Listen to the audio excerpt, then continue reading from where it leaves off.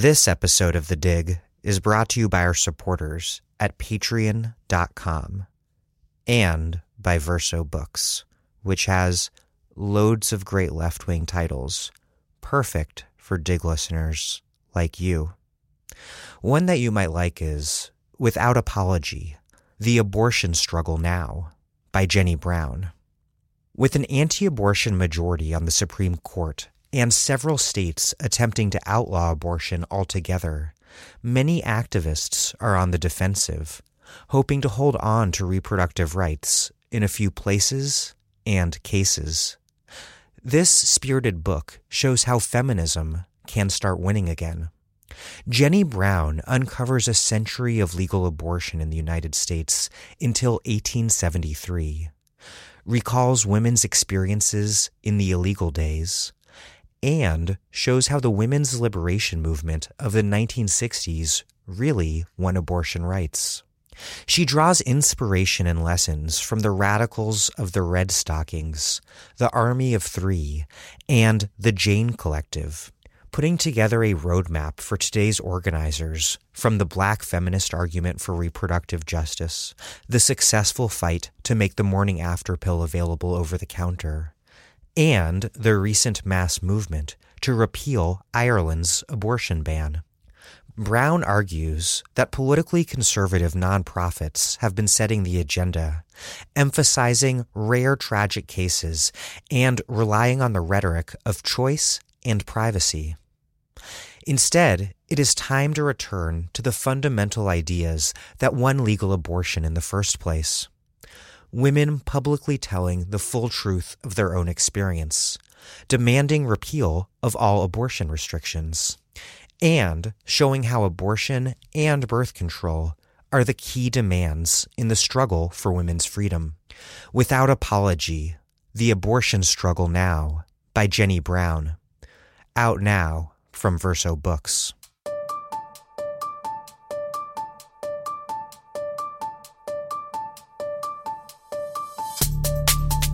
Welcome to The Dig, a podcast from Jacobin Magazine.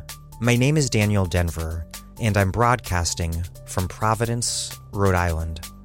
The founders of the United States proclaimed independence from Britain, of course, but independence for who, exactly? Freedom has long been defined as the opposite of slavery. But the problem for the founders wasn't so much that slavery existed. White settler elites in British America complained that they were unjustly being treated like slaves, rather than as equal subjects of a crown to which they had until quite late in the game sworn emphatic allegiance. After all, many founders owned enslaved black people. This wasn't by accident. In the long tradition of small r Republican thinking to which the founders were heirs, freedom wasn't just the opposite of slavery. Freedom, in fact, required that others be enslaved. Seen in this context of freedom for some being premised on the enslavement of Africans, the dispossession of indigenous people, and the disenfranchisement of women and propertyless men, the universal proclamation that all men were created equal ran up against the founders' sharply circumscribed vision of who the people were. But according to my guest today, Alex Gorovitch, therein lay a contradiction. Gorovitch writes about how labor radicals in the early 19th century began to articulate a notion of Republican freedom, that's small r Republican, that described the emerging wage labor system as a form of slavery, wage slavery. After the Civil War, the Knights of Labor took those politics further and insisted that the people could only be free if workers controlled the economy. This is what I'm talking about today with Gorovitch, the author of From Slavery to the Cooperative Commonwealth, Labor and Republican Liberty in the 19th Century. Alex hopes that the Knight's vision might inspire us today, in part because we do politics these days with such an impoverished vocabulary. In the mainstream framing, the differences between Bernie Sanders and Elizabeth Warren are elided because they are both described as very liberal candidates. What if we discard this vocabulary and think about freedom instead? What sort of politics does freeing everyone, liberation, require? How would we then conceive of justice as not just a matter of breaking up and constraining corporate power above, but also of building up worker power from below? New language obviously won't save us, and it won't win any particular election or any particular strike. But as the left builds power in this country, we must also recast how we describe both the world as it exists and the world that we are fighting to create. Putting freedom at the center of our politics might be one way to do that. Also, we briefly touch on Alex's position in favor of Lexit, which many will no doubt take issue with, though we only touch on it very briefly. If you want more on the Lexit debate, I recommend that you listen to my June interview with Chris Bickerton and Jerome Rose, which gets into a bit more depth on the subject, and I'll link to it in the show notes. Anyhow, before we get this interview going, I want to take a very quick moment and remind you that this podcast only exists because those of you listeners, people listening to me right now, who can afford to support us at patreon.com/thedig, do so. And I'm truly very grateful for that. Many podcasts, no shade intended, just the facts, put up paywalls to raise money. We do not do that because the entire point of this podcast since day one has been to provide complex and ruthless criticism of all that exists to help you, the organizers and activists at the core of this new moment of left insurgence, make sense of the world in order to change it. And so that requires making every single episode free to everyone, regardless of your ability to pay. So if you can afford to support us, but have not yet done so, please take a few quick minutes and contribute whatever you can at patreon.com/thedig. We also have free left-wing books to send you in the mail as a thank you if you contribute $10 a month or more. That's patreon.com/thedig. I get an email every time someone donates, and it means the world to me. Okay, here's Alex Gorovich, a professor of political science at Brown University. His first book was From Slavery to the Cooperative Commonwealth: Labor and Republican Liberty in the 19th Century. And he is currently writing a book on the right to strike.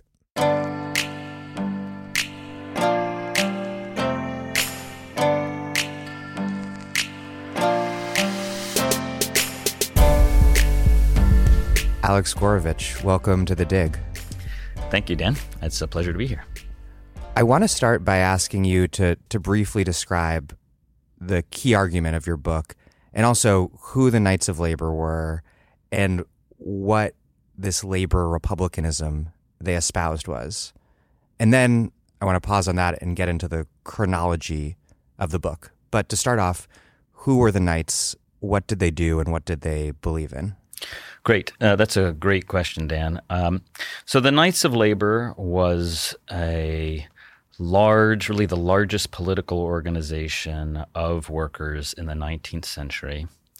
It, at its peak, around 1886, had about 1 million formal members, but probably more that were participating in the activities, but were not yet formal members.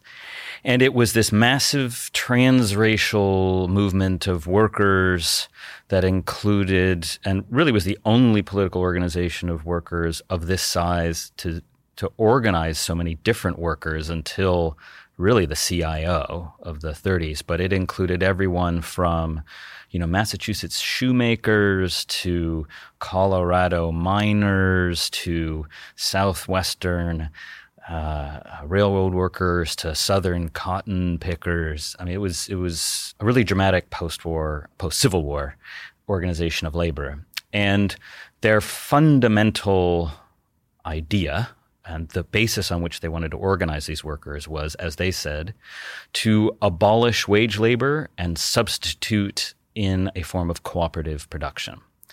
So by cooperative production, they meant instead of having workers who had nothing but their labor power to sell, they didn't use quite that formulation, but it was basically what they understood.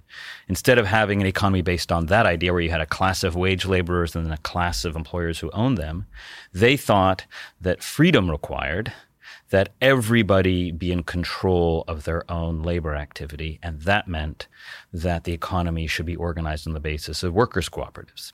So that meant that workers would own and control the conditions of their own and control their own workplace. So unlike other aspects of the cooperative movement at the time, they weren't just talking about like consumer cooperatives, which would sort of buy at cost and sell at cost. They were into that, but they thought it was fundamentally about emancipating workers by having them control the day-to-day operations of the workplace and thereby sort of enjoy the full fruits of their labor.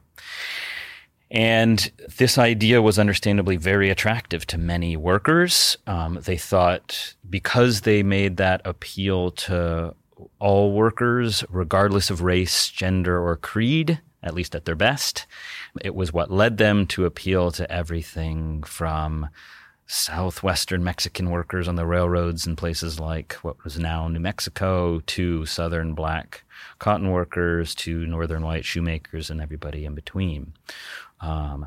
So we can get into the details of just how egalitarian it was, but especially for the 19th century, the appeal to everyone on the basis of their freedom was really attractive to many different workers. And notably, it meant that they also appealed to industrial workers, which existing craft unions hadn't really done, and is what made them attractive to so many workers who had otherwise not been part of any kind of formal labor movement, and why at their peak they were so large and so dangerous to the ruling class. I mean, many members of the ruling class were very afraid of them.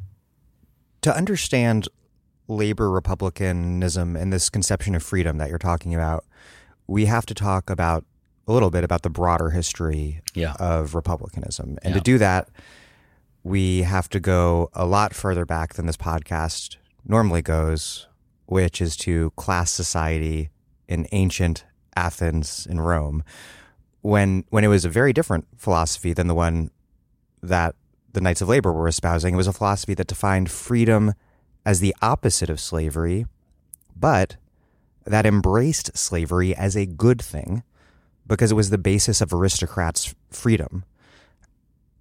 How was it that freedom-guaranteeing institutions emerged alongside slavery, not as an accident, but that they emerged as a necessity? Yeah, good. That's a great question. So in the book, when I talk about the Knights of Labor, I say they're the kind of pinnacle of a certain kind of thing, a certain tradition of thought called labor republicanism. And I imagine republicanism for most people means like the Republican Party. But in fact, they really ruined that word. Which they really ruined that word. Although interesting, at their founding, they were actually much closer to it. Kind of the free soil, free labor, free men idea was actually really on this trajectory, and it was natural for them to also be abolitionists, which is really the question. So what is republicanism? So the idea is this: it gets its name from the ancient republics, but really there are three different things that are republicanism. One is all the complicated political ideas and institutions of ancient Greece, really Athens and Rome. That's one phase in what we would call republicanism.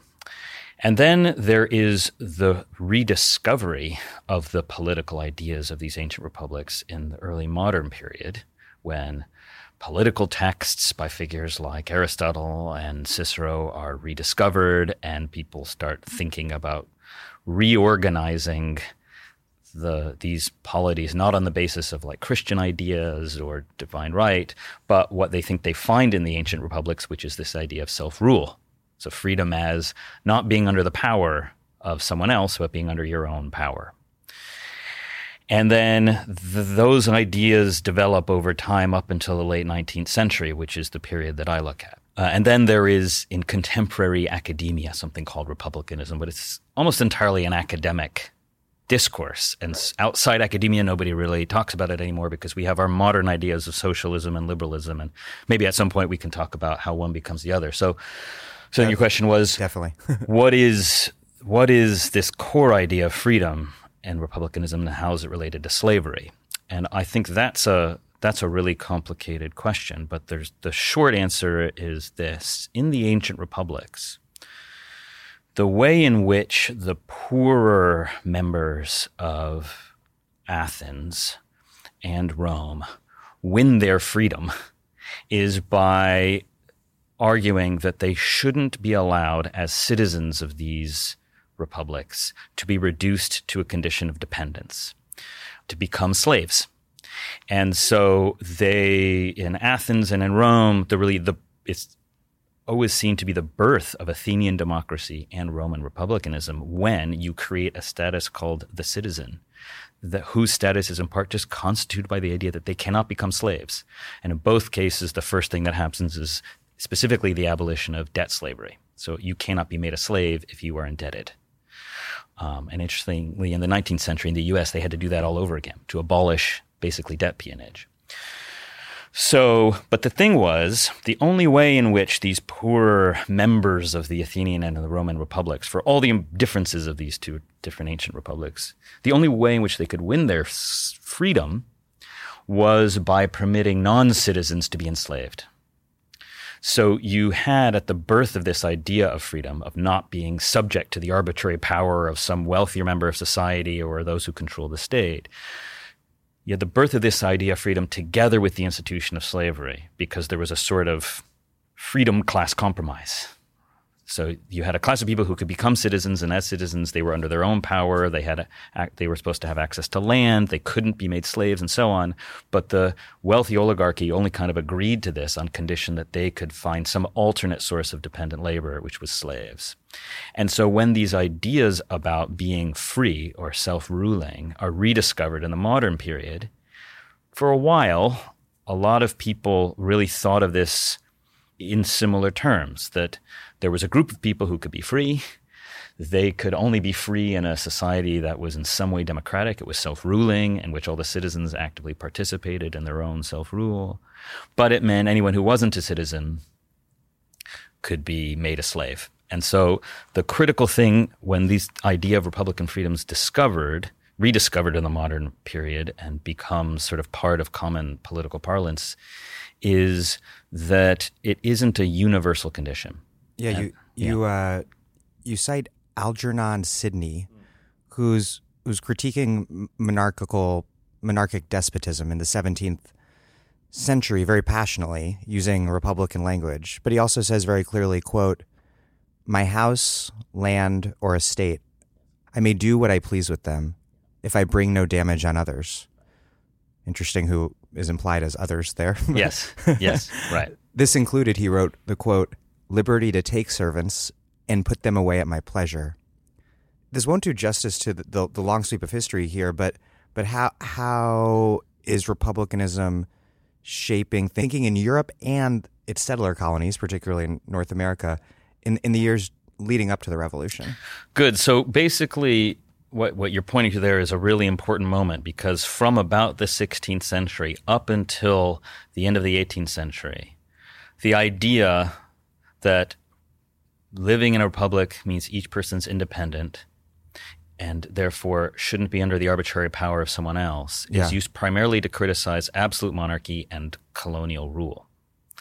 And so Sidney is very famously deploys and is executed actually for his participation in a plot to overthrow the Charles II. He's executed. And Sidney was a close friend of Locke. It's why Locke flees, as he's worried that he might be in for it next.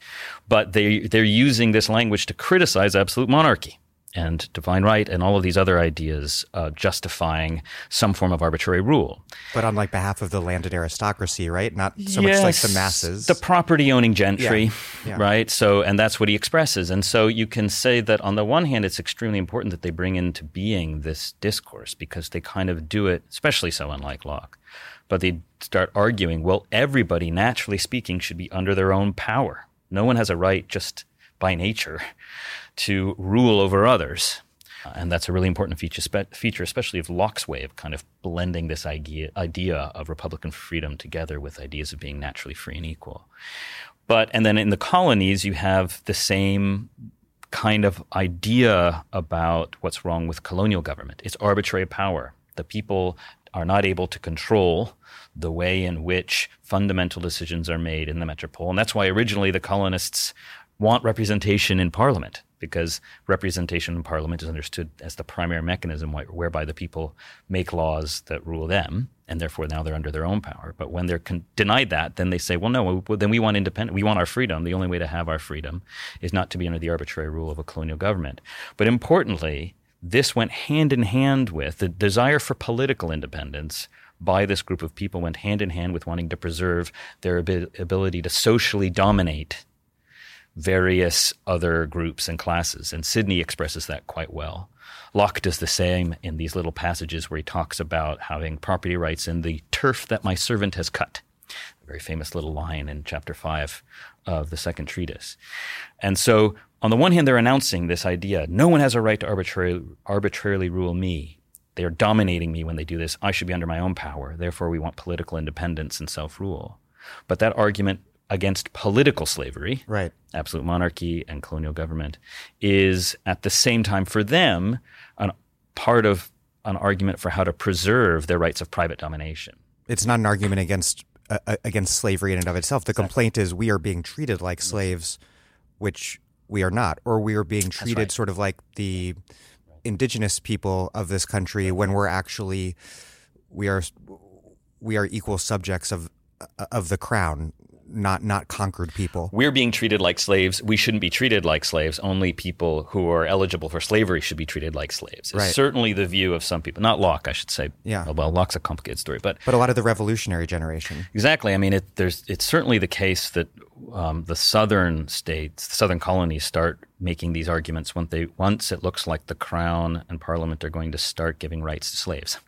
The Somerset ruling in 1773 or 4 is a big deal to them because it says... Which is a bit of a hyperbolic reaction because it's just one ruling. It's not... It is, but it means that it's a classic conflict between a colony and the metropole. The metropole wants to have everybody under their legal control and recognize their legal status, whereas the settlers thought, no, we set the terms of our own rule. So the big shift then between the 18th century and the 19th century, which is the bulk of my book, the 19th century, is when people start feeling that this is a deep paradox, that there's a paradox of slavery and freedom. That on the one hand, there is the idea that everybody, that the idea of Republican freedom is a universal ideal, that everybody is equal and therefore everybody has an equal claim to being independent from each other person. So that's one claim that kind of gets going at the end of the 18th century and beginning of the 19th century. But then this other idea that for some to be free, other must be dependent. And this wasn't just a kind of free-floating idea.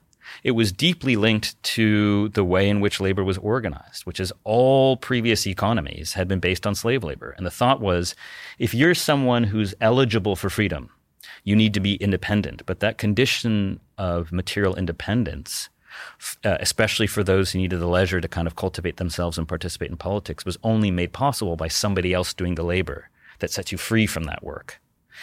And Thomas Jefferson articulated this at some length. Yes, I mean, he said a lot of different contradictory things about this, but he certainly, and in his case, he said he's... contradictory conditions require contradictory ideologies. No, he's a perfect expression of that idea, that sort of that he expresses the contradiction of it. On the one hand, and announces, the universal rights of man and belief that all men are naturally free and equal, but then also makes racial claims about the natural racial inferiority of black people.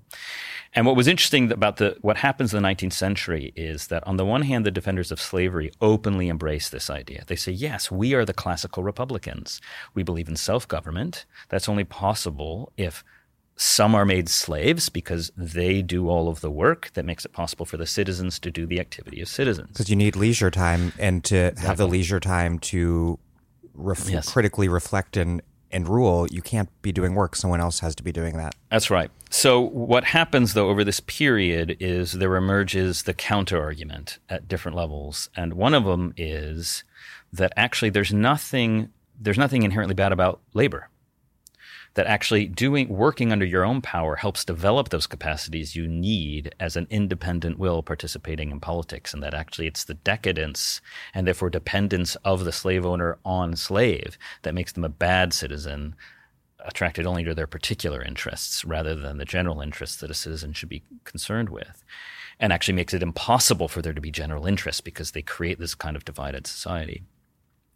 And so people start thinking that, well, the way to overcome the paradox of slavery is not to embrace slavery, but to actually overthrow it. The institution of slavery is incompatible with Republican freedom because you can only really have a free republic where everybody enjoys the same condition of material independence.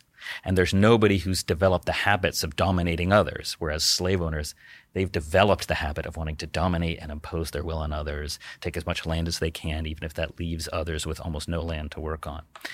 And this is originally expressed in a kind of independent proprietor ideal, which is sort of familiar in American discourse, but which is agrarian. It's agrarian, or sort of the small craftsman who owns his tools, has a shop, maybe a few, apprentices who go off and become their own craftsmen. But it means that what it means to control your labor is to have individual ownership of some piece of the means of production, usually land at this point, since it's still so agrarian, that you work for yourself and that you use to maintain yourself economically. It's already capitalist agriculture. You're still part of global markets, but you're still independent because you do the work under your own power. And the thought, at least implicitly, is that this is universalizable. And at its most radical edge, shows up in certain figures like George Henry Evans, the Young Americans. This is still an abolitionist and anti-colonial view. Sometimes it's committed to colonial expansion, but it's abolitionist and anti-colonial because they saw the massive latifundias of the slave owners as threats to everybody's independence because they wanted a lot more land than they needed and took it from others. And because they saw colonial expansion as a way of diverting attention away from the massively accumulating property holdings of the wealthy class in the East. And so what they wanted was just existing property redistributed to everybody on an equal basis, regardless of race, so that they could be independent. And that's sort of the most radical form, emancipatory form, that this movement takes prior to the Civil War. And it leads to labor republicanism, which we haven't gotten to yet. Which we'll get to. Yeah. But first, I just want to pause and ask why it was that the coexistence of liberty and slavery becomes a paradox or a problem, because you write that it wasn't at all for most of republicanism's history. So what was it about this new context in modernity? Why did a presupposition turn into an opposition? I see. Good.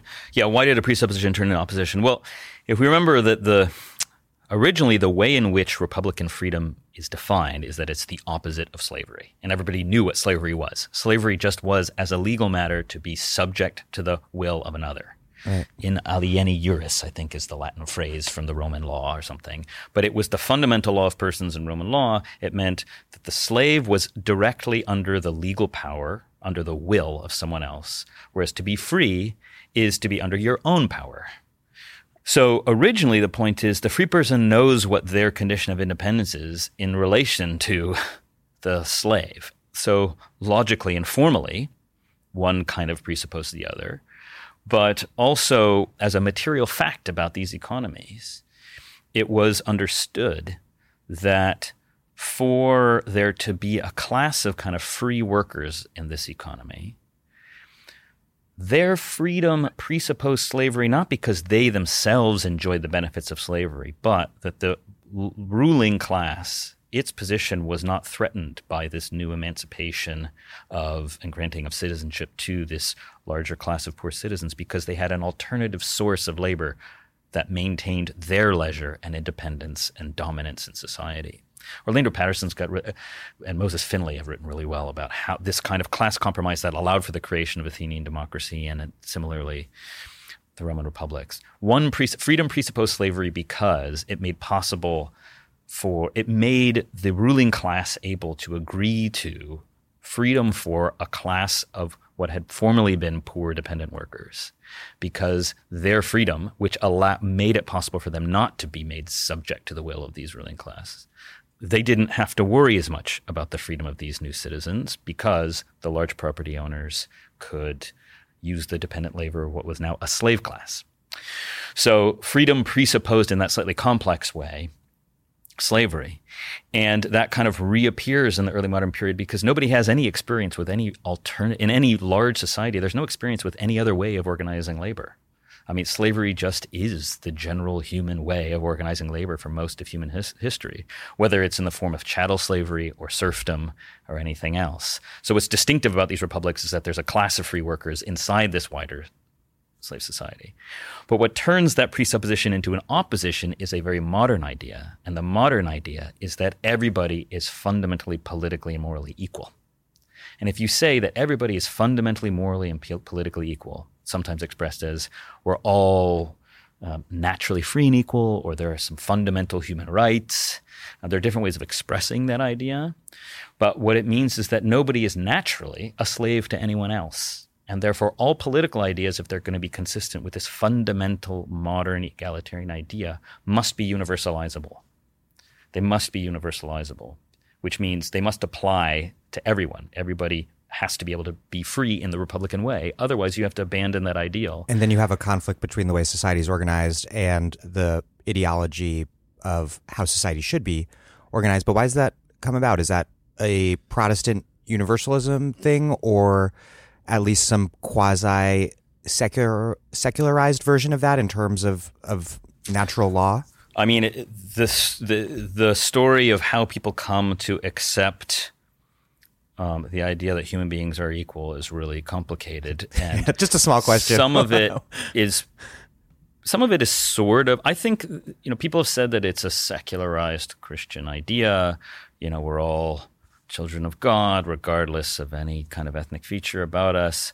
And there's certainly something, that kind of idea of a universal human subjectivity that's the same across all space and time, which is there in Christianity. I think it's, stated, it's certainly one source, but I think it's overstated as the real source. I think that's how Nietzsche would describe it, right? Yes, as a slave morality, though. Yeah. And in a way, Nietzsche's not entirely wrong, but I think he here might be right for the wrong reasons, which is what really leads the development of this idea is changes in material circumstances and actual political struggles by groups demanding their equality. So what happens is it's in these struggles then where people take up the ideas, and you see it immediately. Thomas Jefferson, yes, expresses it in this contradictory way, but some of his contemporaries, including some free blacks at the time, challenge him and point this out and start, there's a public war of letters, and there's people making speeches saying, no, we should abolish slavery right away. If all men are truly free and equal, then they deserve equal rights. You can't have slavery. And Manisha Sinha's book, The Slave's Cause, is very good on this, actually showing that immediately the contradiction in this position is exposed, and there's people who already start fighting and challenging and arguing against slavery on this basis. And even centuries earlier with peasant revolts all over Europe, if we're talking about sort of material conditions pushing the ideology rather than the other and way so around. I think that the fundamental change in material conditions then is the rise of wage labor. And the fundamental changes of the sort of political struggles is workers, beginning with the American Revolution, who participate in these revolutionary activities and start thinking, well, since we were the foot soldiers of revolution, we must really be equal. And therefore we have equal rights to the things that make us free, like land, control over our own activity. And that's what sets in motion then, I think, the 19th century debate, which shifts from criticizing so-called political slavery, absolute monarchy and colonial government, to the social preconditions for and the social existence, which is to say, if we're supposed to be self-determining, we should be self-determining in all aspects of our life. We can't organize a truly free republic if it's based on slavery or any other form of dependent labor. And that is something that at first artisans and this sort of artisanal republicanism and later wage workers and industrial workers start seizing on, and makes them start to think first slavery is wrong, but then that there might be something wrong also with industrial wage labor. Well, that's the next period I want to talk about, which is the working men's parties, the first of which was founded in 1827 Philadelphia. Another reason Philadelphia is a great city. Yes, fantastic. There's also great monuments there to a number of these kinds of figures, actually. Last time I was there, I saw them. They declared that workers are, as one of its, these are the words of one of its theorists, the movement's theorists, Thomas Skidmore, as he put it, that workers are, quote, dependent, even for their very existence, upon the pleasure, the caprice, the tyranny of their bosses. How did antebellum critics of wage slavery and economic dependence, more generally, formulate a critique of systematic dependence that moved beyond the agrarian solution, which had been and in many ways still was the conventional solution to dependency? And in what sense was their critique Republican, given that they rejected the conventional Republican belief that those who worked were inherently unfit to govern? Right. So what emerges out of the revolution is the idea, well, here's one way to universalize Republican liberty, is to turn everyone into their own self-sufficient farmer. That's the agrarian republicanism. And the thing is that by the 1820s, really as a result of the Napoleonic Wars, you start seeing bits of industrialization happening in these eastern cities like Philadelphia and New York and Boston, which is where these working men's parties crop up. And they are Pawtucket. And Pawtucket, yes. I have to mention our local Pawtucket, which is a fantastic museum to these guys, actually.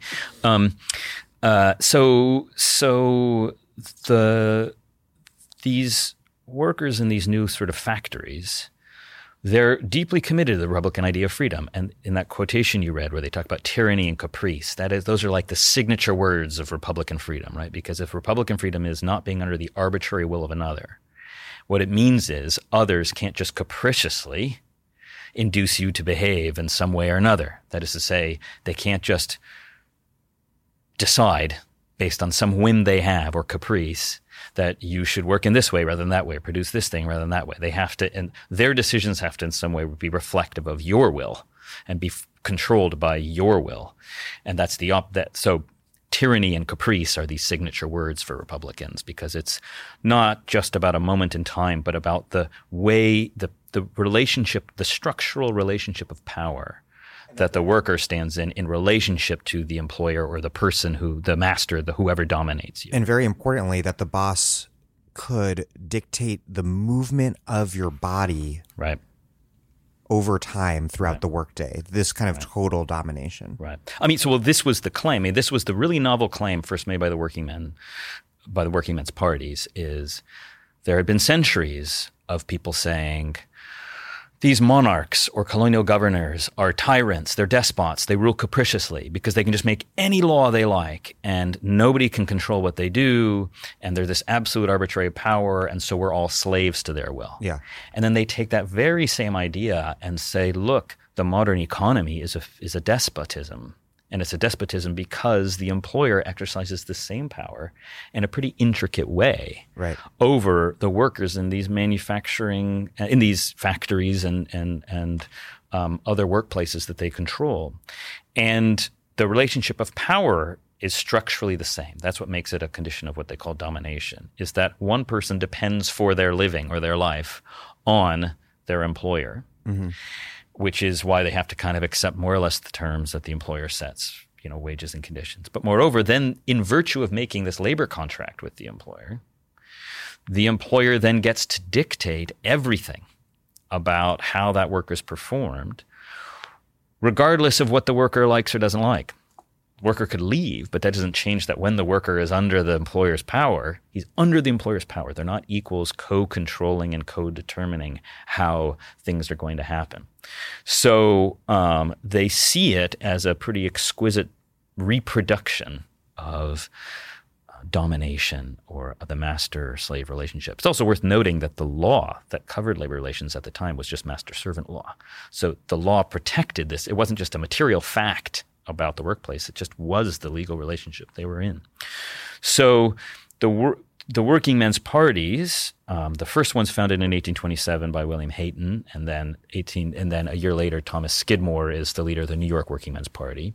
And Hayton and Skidmore are some of the most radical of these, I think you could say, early labor Republicans or artisan labor Republicans. And what makes them different from the agrarians is, while like the agrarians, they're committed to the idea that you can only be free when you're under your own power, they don't think that the only way to understand independence is to have each individual controlling their own piece of property and thereby controlling their own activity.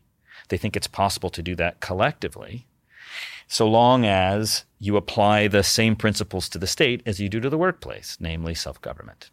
So long as everybody sets it up in a way that they participate in equally in the making of the fundamental rules of the workplace and into its governing, then they can be free in the same way that they're free only in a free state, as it were, in a democratic self-governing state, which they called a republic. So later you'd get the formulation that we should have a people in industry just as we have a people in government. That was a common way of formulating the idea. And that radiates out in various ways to Latin America and Ireland, all over the place. That kind of formulation becomes quite common in the 19th century as a simple way of explaining why you can have Republican freedom in the workplace even when you don't have individual proprietors. And so that's the important departure from the agrarians. We can have industry, we can have modern industry, and all of its productivity and all of its sort of collectively organized labor without unfreedom, because you can have worker cooperatives. And here they had to draw on new ideas coming out of sort of socialist circles regarding the idea of cooperation. Primarily, they were reading British figures, British cooperativists.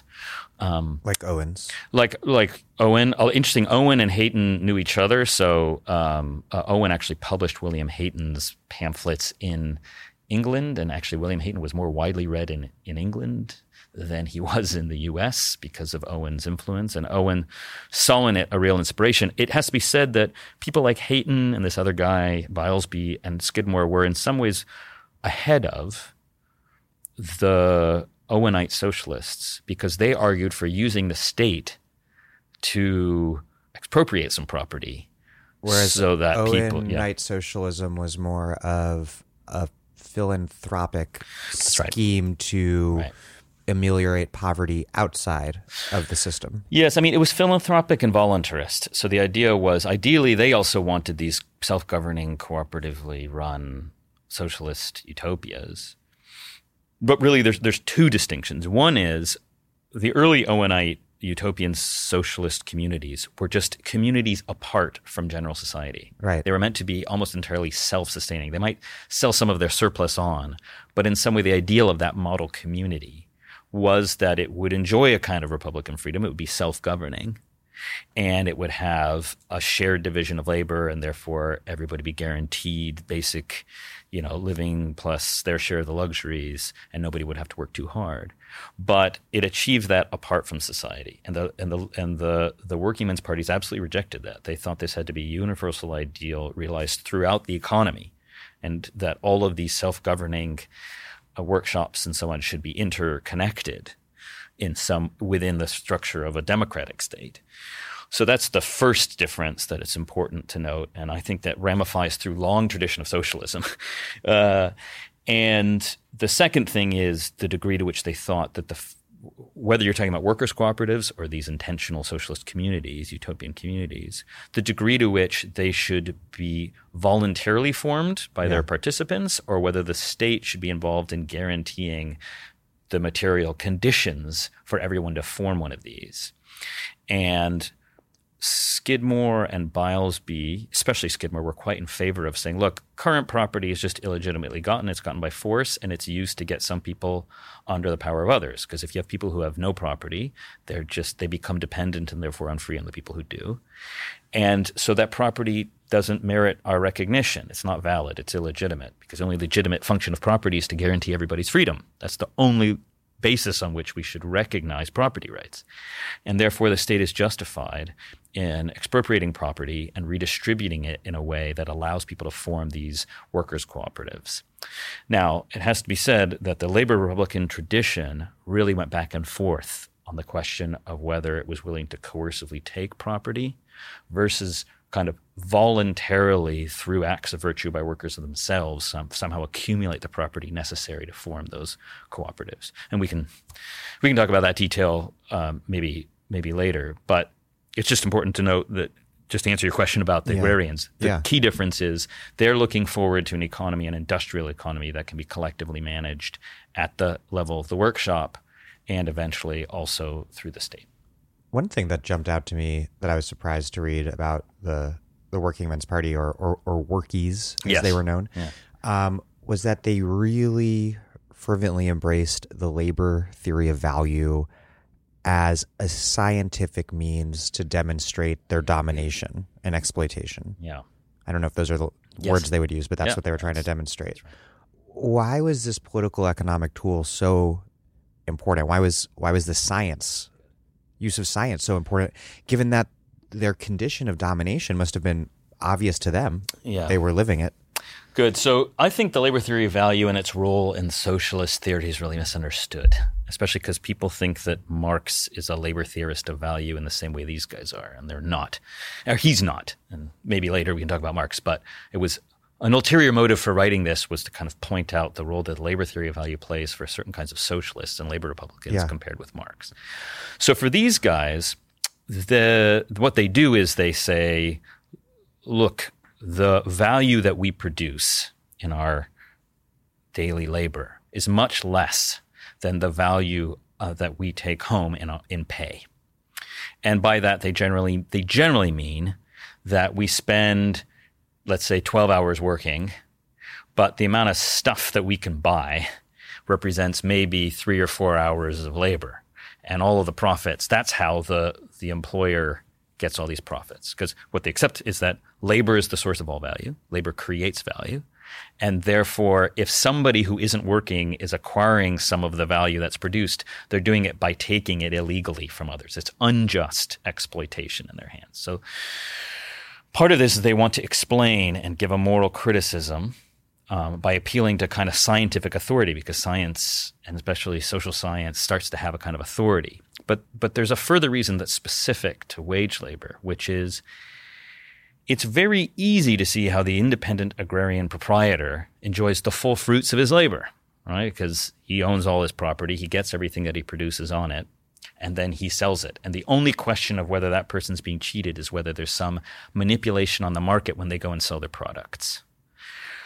But there were many who were saying, actually, wage laborers are free, and they're free on Republican terms, because before they make the contract, nobody may force them to work for anybody in particular. So unlike slaves, wage laborers are independent in the relevant sense. Nobody can force them to do anything for them. They're not arbitrarily under the power of anyone else. And these contracts are things they have consented to. And so there's no meaningful way in which they're being misused.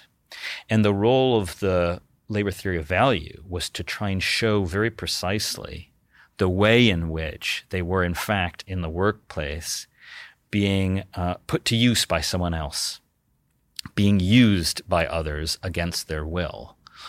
And they felt basically like mathematically proving, as they saw it, that they were doing, let's say, 10, 12 hours of work, but only getting paid for 8 of them. Right. So they wanted to make this connection between the labor contract and the wages they agreed to, their propertylessness, and the profits that these employers enjoyed. Because people said, your contract's free. And it's like, no, look, we're forced because of our propertylessness to accept whatever wage we can find on the market. And then, because we need these jobs so much, we have to do as much work as the employer wants us to do under the conditions the employer sets. And then they get to take all this extra value that we've created. And so this is proof, not just that we're being exploited, but that we're unfree, that we're dominated by the employer, which is what allows him to exploit us. So it's a science of exploitation because I think they can calculate it. And also because they have this kind of incipient awareness that the real dynamics of this new industrial capitalist order aren't transparent in the way that exchanges among independent proprietors are more transparent.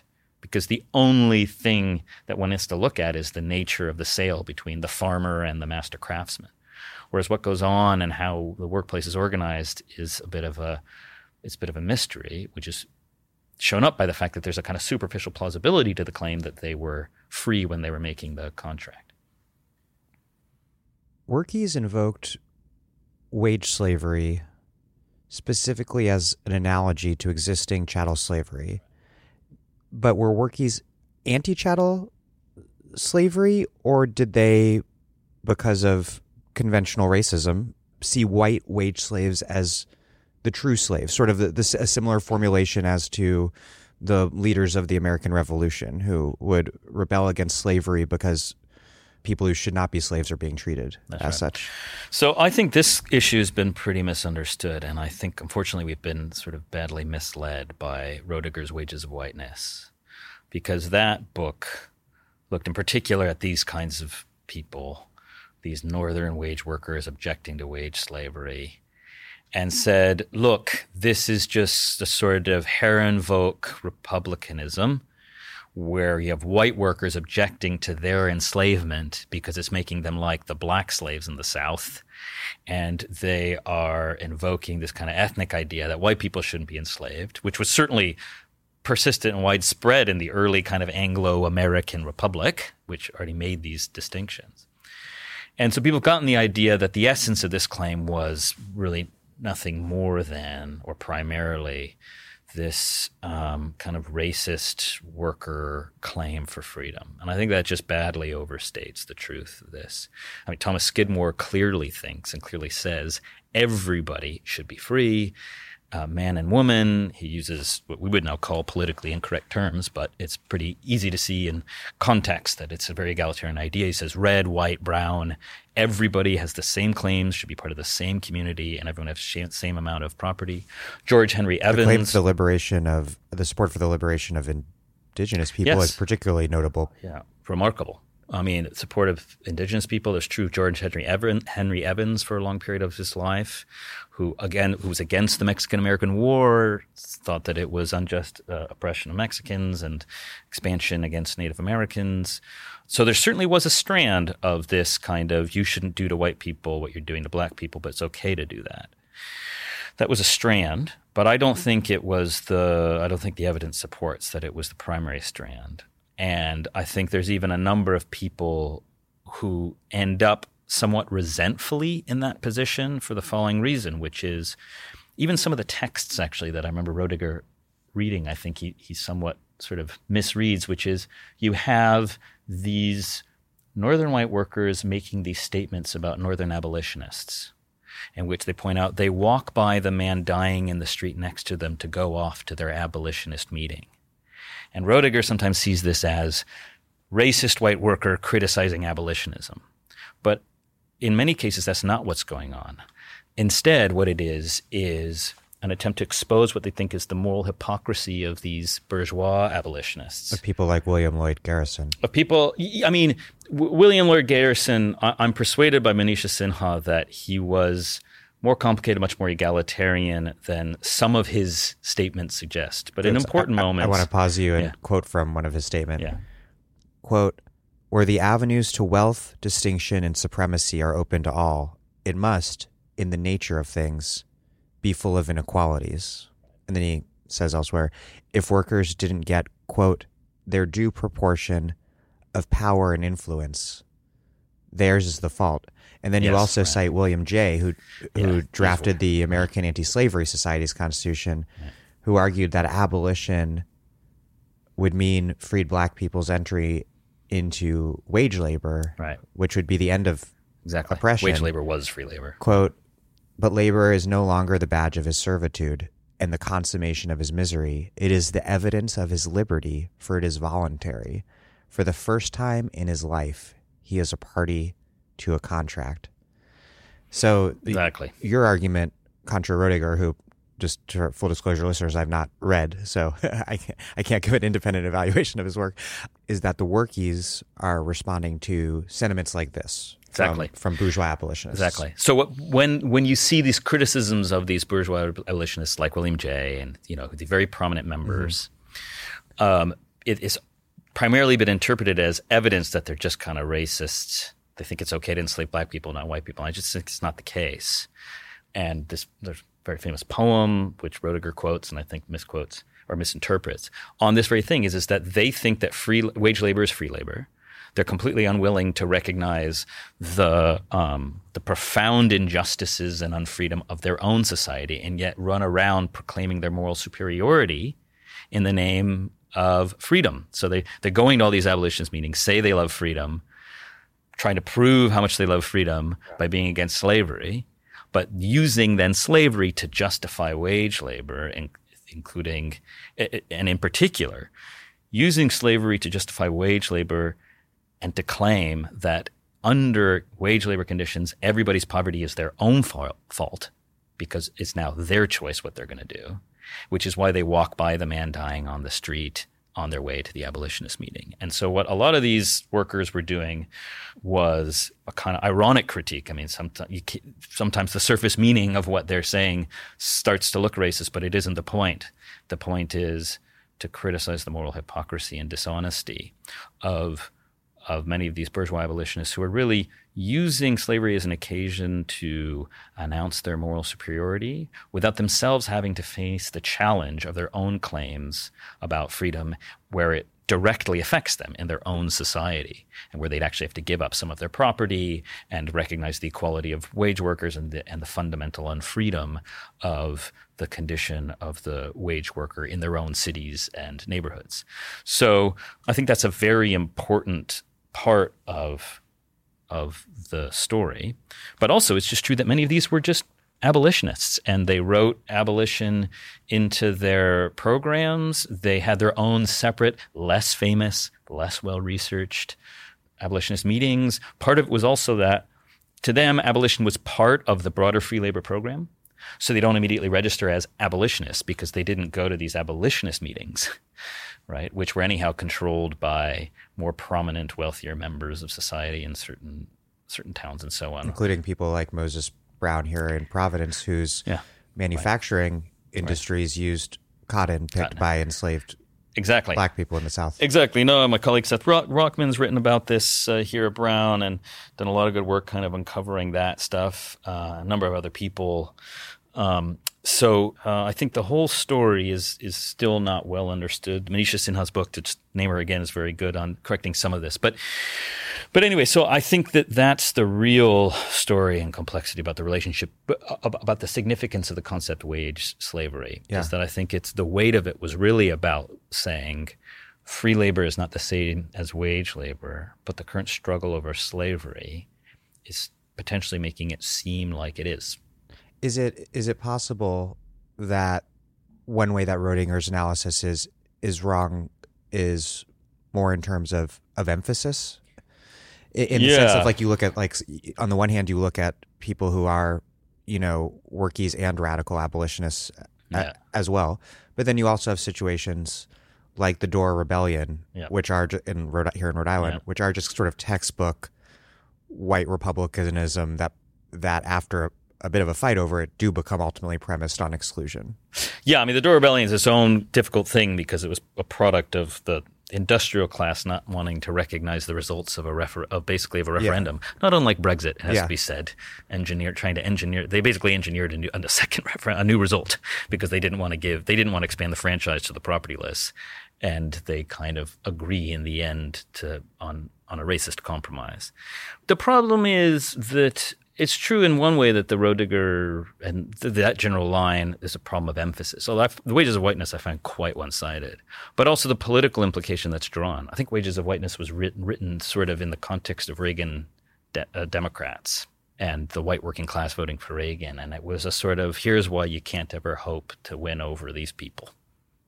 And it read that, I think, unfairly all the way back, and got the wrong political message. You shouldn't expect the real emancipatory ideas of freedom to come out of or take hold with this crowd. And I think it just fundamentally misunderstands what was going on there. Also misses the fact that these workies and these groups often got quite repressed. And the reason that they had trouble winning their ideas was that they either got outmaneuvered by more moderate voices. Skidmore got muscled out by Robert Dale Owen, Robert Owen's son, as leader of who was more conservative. Small world. A very small world, yeah. Who then becomes a Democrat and a leading abolitionist in the North. But anyway, it's that there's just external forces that limit the more radical tendencies, and yeah. One other thought on Garrison is that on the first reading, most immediately wrong, with him insisting on defining chattel slavery as uniquely evil and not comparable to anything else, is, well, on one level you can sort of like sympathize with why one would want to do that in the face of chattel slavery. But the first thing, what's most obviously wrong, is just dismissing the condition of the working class that he's surrounded by. But perhaps even more perniciously and revealingly wrong about what he's arguing is that sort of thinking helps lay the groundwork for the normalization of Black poverty from the end of the Civil War through today. Yep, right. No, that's a very important point. And I think this is what's powerful and appealing about the Republican idea of freedom, is that the Republican idea of freedom is that anywhere where you're in a structural relationship of subjection to someone, where they have, in a virtue of the structure of your relationship with them, a power to interfere arbitrarily with your life, that's a condition of unfreedom. What's appealing about that is it allows us to see chattel slavery as one of the worst forms in a spectrum of forms of unfreedom. And so it links slavery, chattel slavery, with other forms of servitude, and gives you a way then of both recognizing and acknowledging what's distinctive and especially horrendous about chattel slavery. And it obviously was especially terrible, without forcing one to acknowledge what's specially awful about chattel slavery in a way that then requires you to somehow dismiss all other claims of unfreedom as somehow a threat. And that everything that's not chattel slavery is okay. It's somehow okay, or just not so good. bad. Right. And so I think this is, sometimes people worry, well, the problem with the wage slavery claim is that it led to conceptual inflation and you lose what's specific and terrible about slavery. And certainly there were some people who did that. But the more common thing to say was that chattel slavery is especially bad. But if we want to know what will make the chattel slave free, what is it that really will make them free, it will reveal to us the way in which many other people also don't enjoy those conditions, are therefore dependent and therefore unfree, and also have a claim. And this is what was so radical and dangerous about the Civil War. This is what was so radical and dangerous about the Civil War, was that it reawakened this point and raised the claim, well, if the slave is unfree, what does their freedom mean? And it was a really open question by the end of the Civil War, whether it was just a matter of whether they could make labor contracts or whether they had to enjoy that underlying Republican condition of independence. The famous phrase, 40 acres and a mule, which was the kind of claim right of Reconstruction for all slaves, was the rearticulation of that agrarian Republican idea. Right. And it was taken from 40 acres is what someone needs to be self-sufficient, and they also need a mule to be able to farm it. So it was actually the Republican idea that gave teeth to the view that abolishing slavery was insufficient to emancipate slaves. This debate over wage slavery as something, a form of domination that can be understood in relation to an analysis of chattel slavery, reminds me of the debate currently between the Jewish left and right over the correctness of looking to the Holocaust as an extreme exemplar of right-wing eliminationist, racist forms of domination, or whether it's something that has to be placed outside of history and that can't be compared to anything else because it's special. And the Jewish left has been very clear in saying no. Like the point of Never Again is to learn know what from the that. bad signs are. Yeah. The first concentration camps were not organized for the purposes of extermination. Right. As a even more aside, it's interesting that in the U.S., one of the first uses of concentration camps was to isolate and arbitrarily imprison radical labor organizers in the IWW, who were themselves sort of descendants from the radical edge of the Knights. And so in San Diego, for instance, they set up these bullpens during the free speech fights there, which were literally they were just pens that you would normally keep a bull in. And there were these wire pens that were concentration camps. And they just arrested all these wobblies, took them outside of town and stuck them there and left them there for a while until they decided what to do with them. And so they just concentrated them all in this little camp.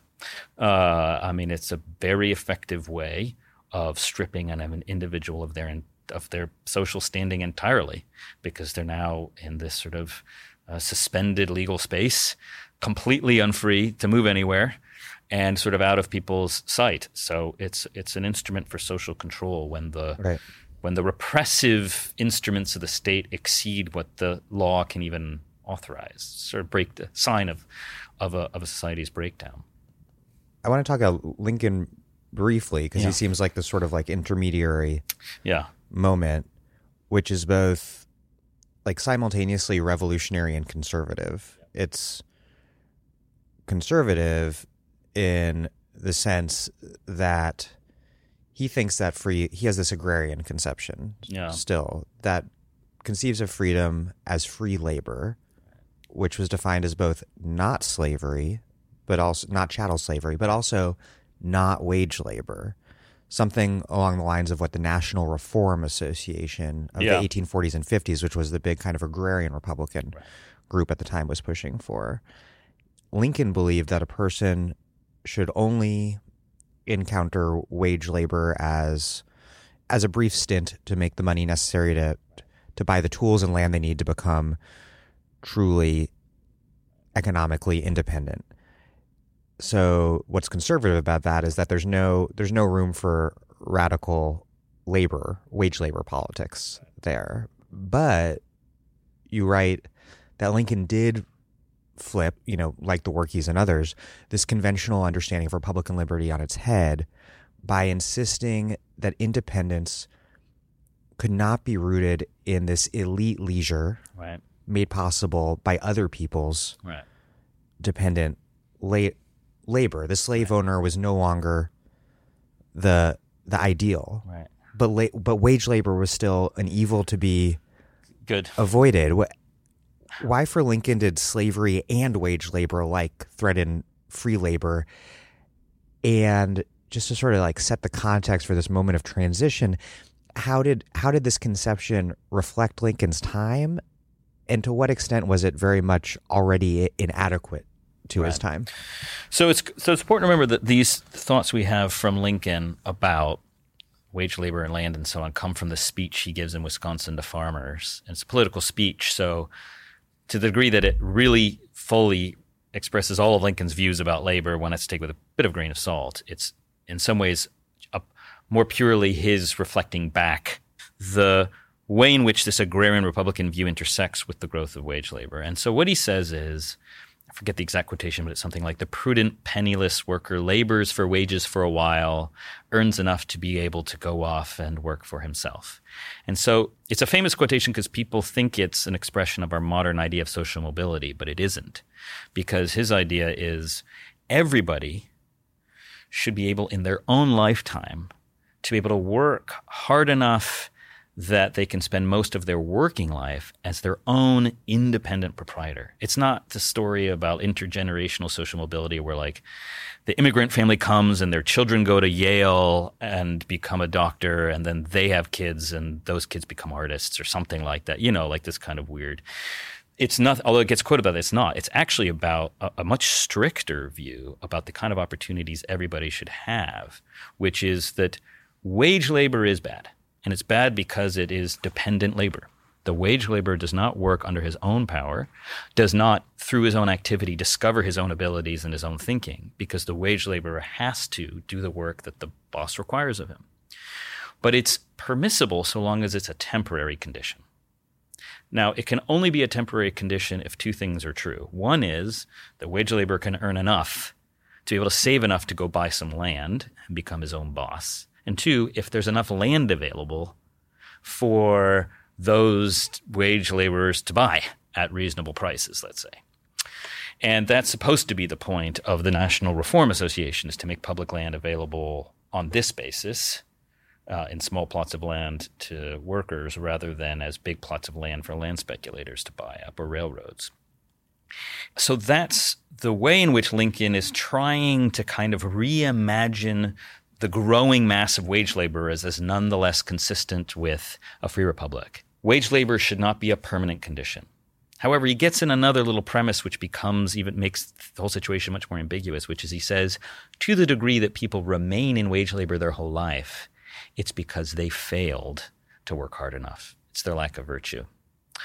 And so it's very ambiguous in his articulation exactly what it's up to the state to make sure exists, such that anyone who works hard enough, takes those necessary steps, could actually be able to become independent. It's like maybe like a conception today that would be like a minimum wage jobs are for summer jobs for teenagers, yes, or after school. Yeah. And if you find yourself still working at one, yeah, as a grown person, right, that's your right, fault. So it'd be like, yeah, right. So long as wages are high enough and the means of production are cheap enough, then anyone who's still at wage work after 5 years of work in there by age 30 is there because they just failed to save. They spent all their money. They weren't thinking about the future. And so it's their fault. And therefore they kind of deserve their dependence. So it's still a claim that wage labor is unfree. It's dependence. You're not working under your own power. But he's trying to find some way of explaining why increasingly wage labor has become a permanent condition for many people. And it waffles between, well, the government's failed to make an alternative available to people such that they could enjoy real Republican freedom, versus how much is, well, it's because they failed to take advantage of the opportunities available to them to rise up out of the wage labor class. And it's just a very ambiguous, we can't say for sure. I think you just can't say for sure. I mean, Foner said in his Free Soil, Free Men, Free Labor that he thought this was sort of clearly the expression of the bourgeois ideal of equal opportunity. I think it's a little ambiguous because it holds out the thought that we can only think people are responsible for their condition in the labor market if there really are non-competitive opportunities for everyone who works hard enough to get out. And if your analysis of the wage labor system is those opportunities aren't there because there's only like 10,000 acres of land, but there's 1 million workers, then if that's the case, then 1 million workers, no matter how hard they worked, couldn't get hold of enough land to live as independent workers, and then you'd need some other analysis.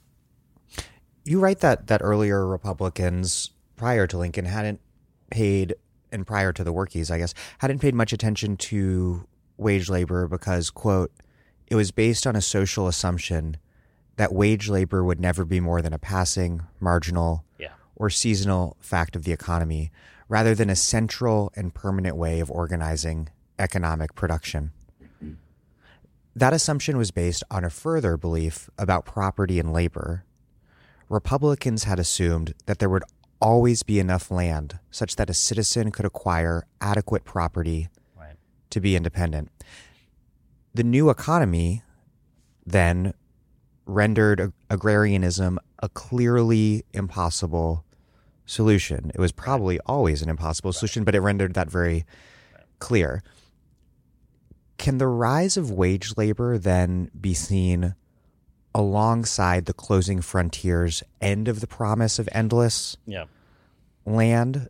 Can that be seen as a crisis in settler colonialism of sorts? Because after all, the National Reform Association pushed the Homestead Act, a major piece of law that facilitated westward expansion. Right.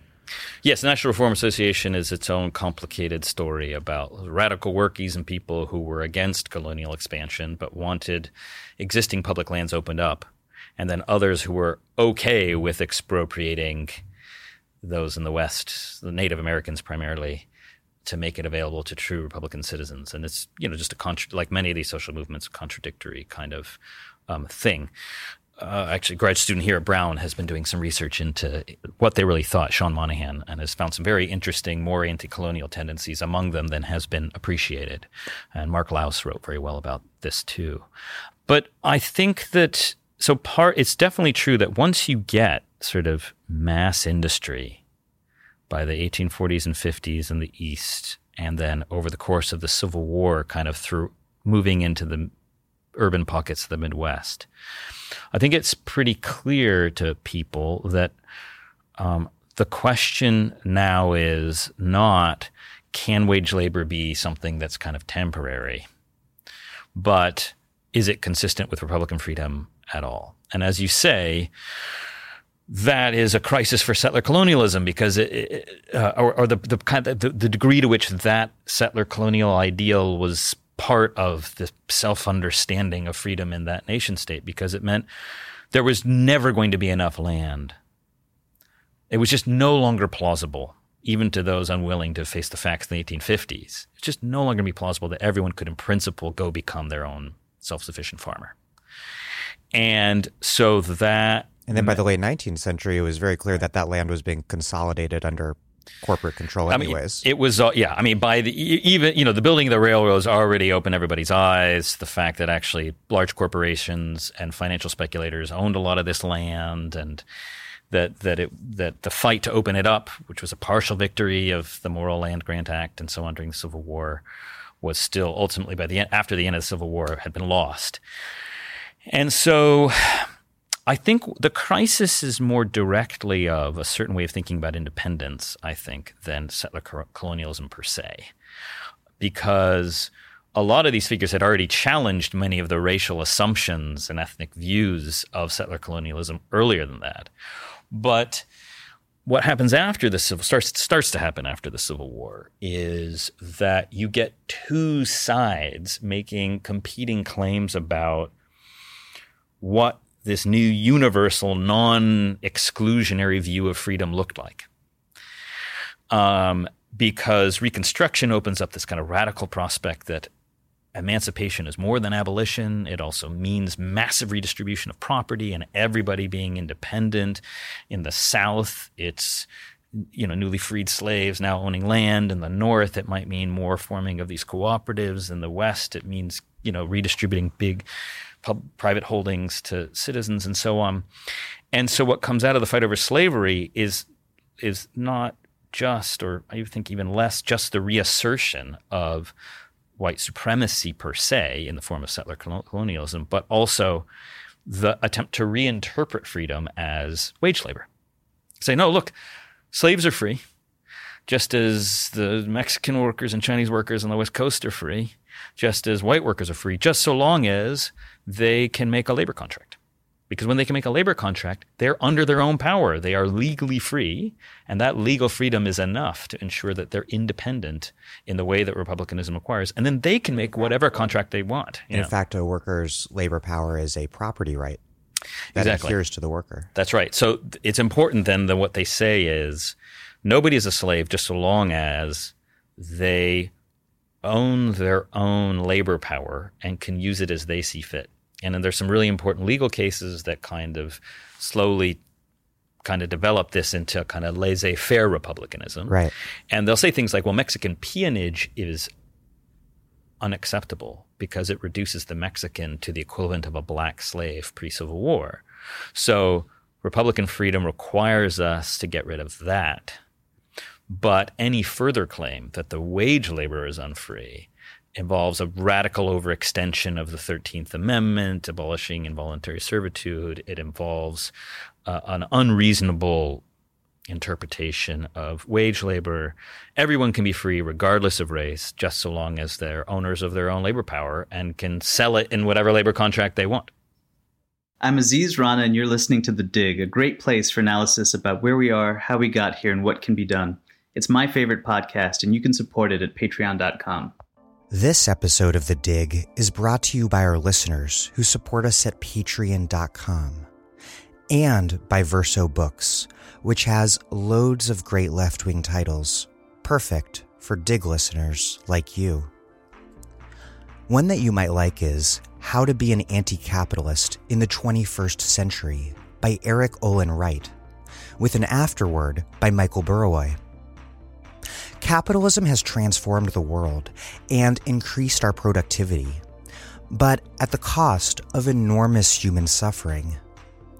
Our shared values, equality and fairness, democracy and freedom, community and solidarity, can provide both the basis for a critique of capitalism and help to guide us toward a socialist and democratic society.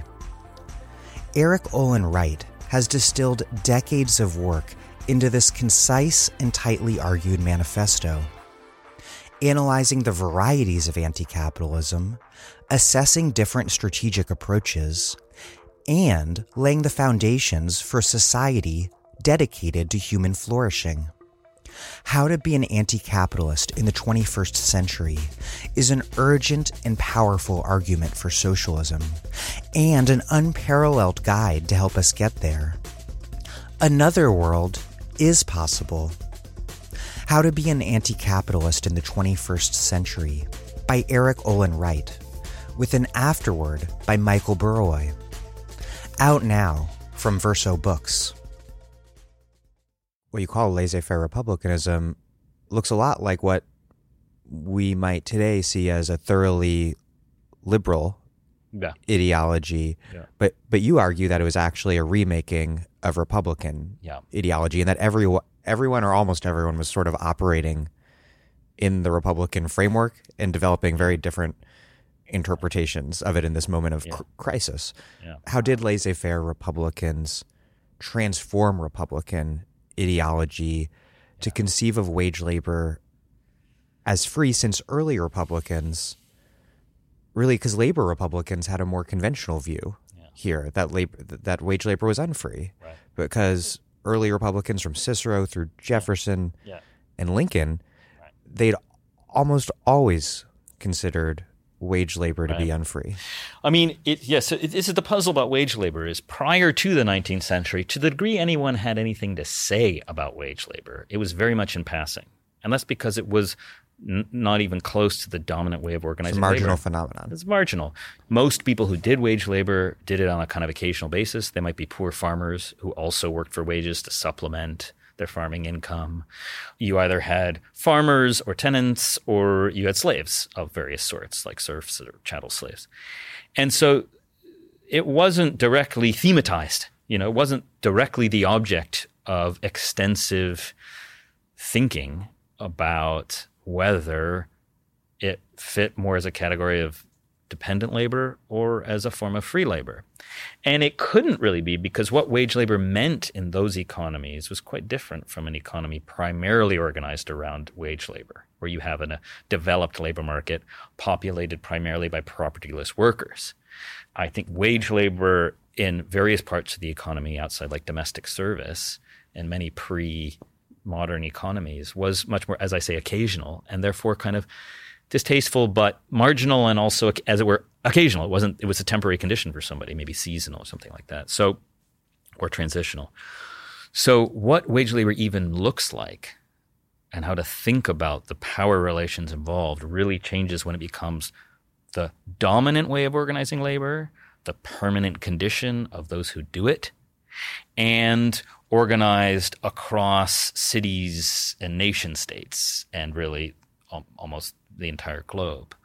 Because then the forces that people are subject to really look different. And so on the one hand, to claim that it's dominated, that the workers are dominated, starts to look a little different when what you're talking about is large factories run by bosses who have absolute legal control over how that work's done and who exercise that power according to the dictates of a market rather than the dictates of a local lord who needs some extra seasonal labor on his land or, to meet seasonal demands from a clothier or something like that. So the way in which that power is exercised, the way in which it's organized, and the sheer quantity of people subject to it changes so much that it's very hard to draw on pre-modern thinking about it to really know. So it requires, that's why you have this new science of exploitation, like through the labor theory of value. And it's why it's up to the labor Republicans to really describe these conditions. As I sort of mention in the book, in order to criticize the laissez-faire Republicans, they have to point people's attention away from just the labor contract, although they think that's importantly a dominated one because of the propertylessness of the worker. They're kind of forced to accept terms. They really don't have much control over the terms under which people sell their labor because they have to survive.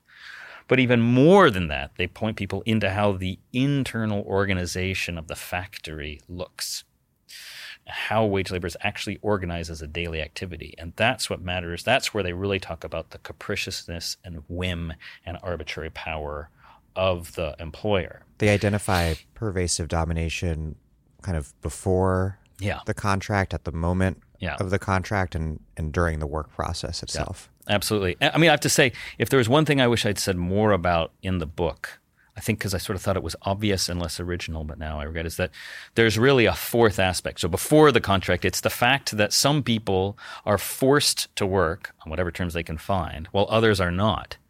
Already sets up a kind of structural relationship of domination. All those propertyless people are dependent upon some employer or another. And that's the first moment where they say, look, this is dependence, and it's a whole class of people dependent.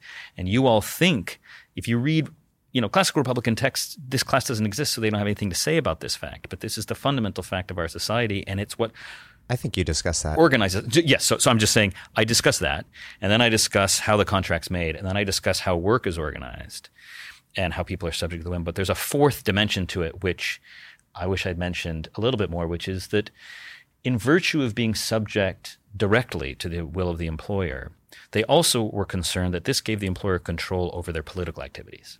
Right.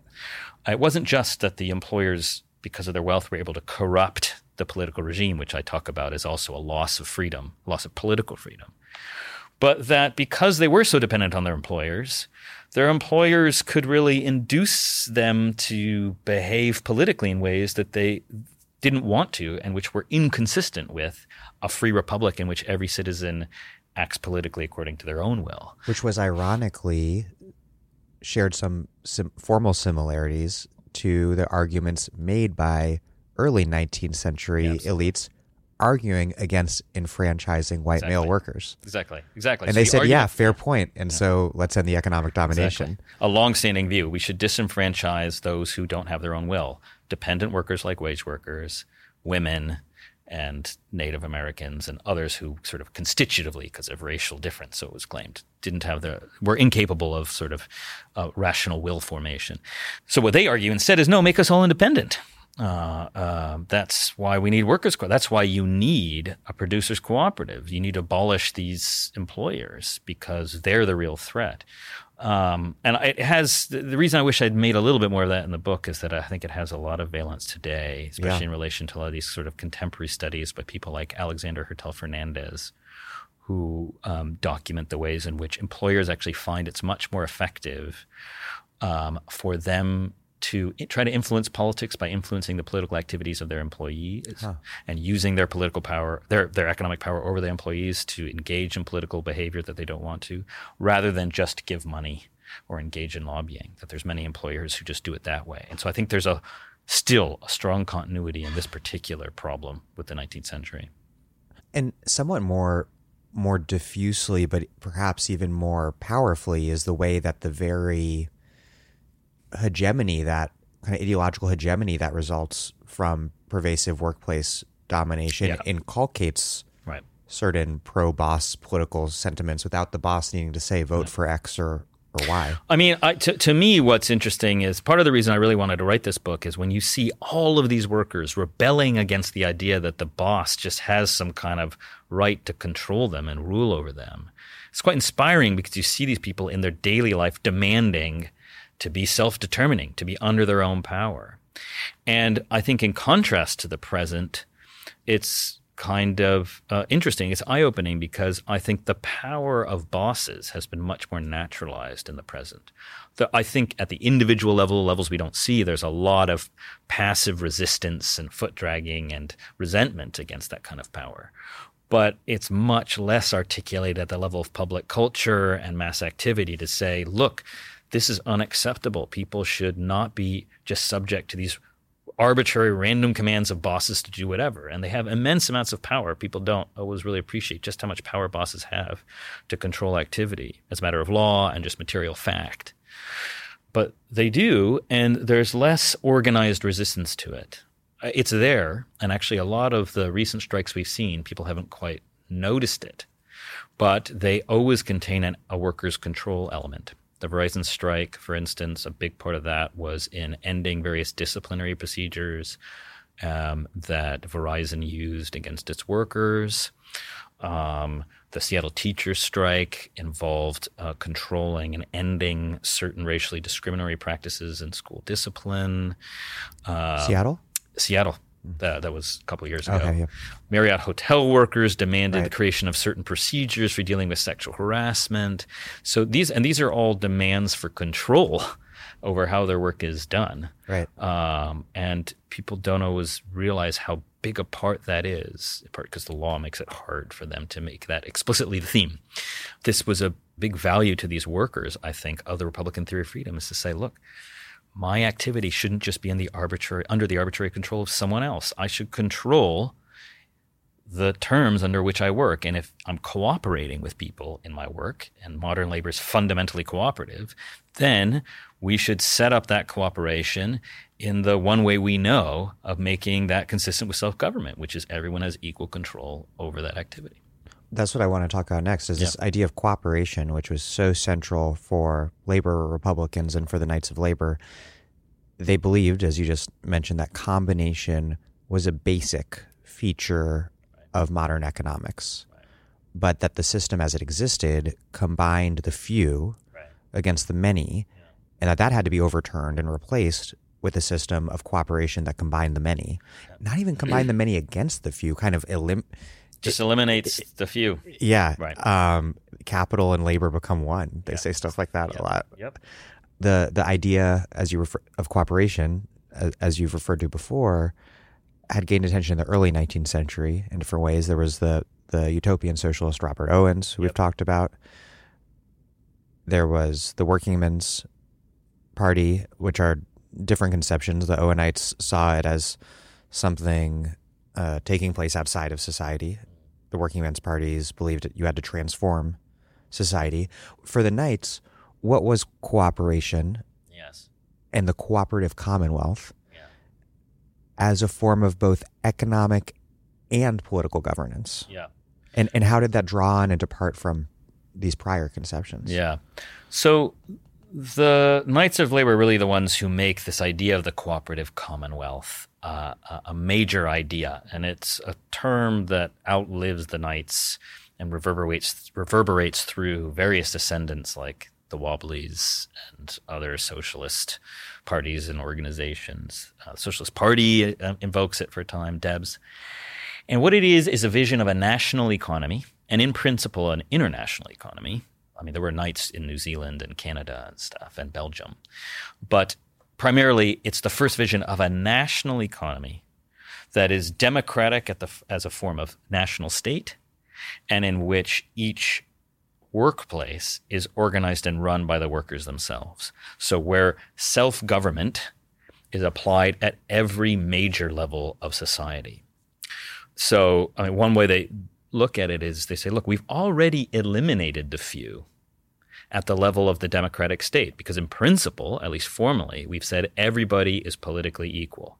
We're all just citizens, and we only have our political claims and our political power qua citizens, not in proportion to our property or in relation to our race or gender. I mean, the gender thing, there were suffragettes in the Knights.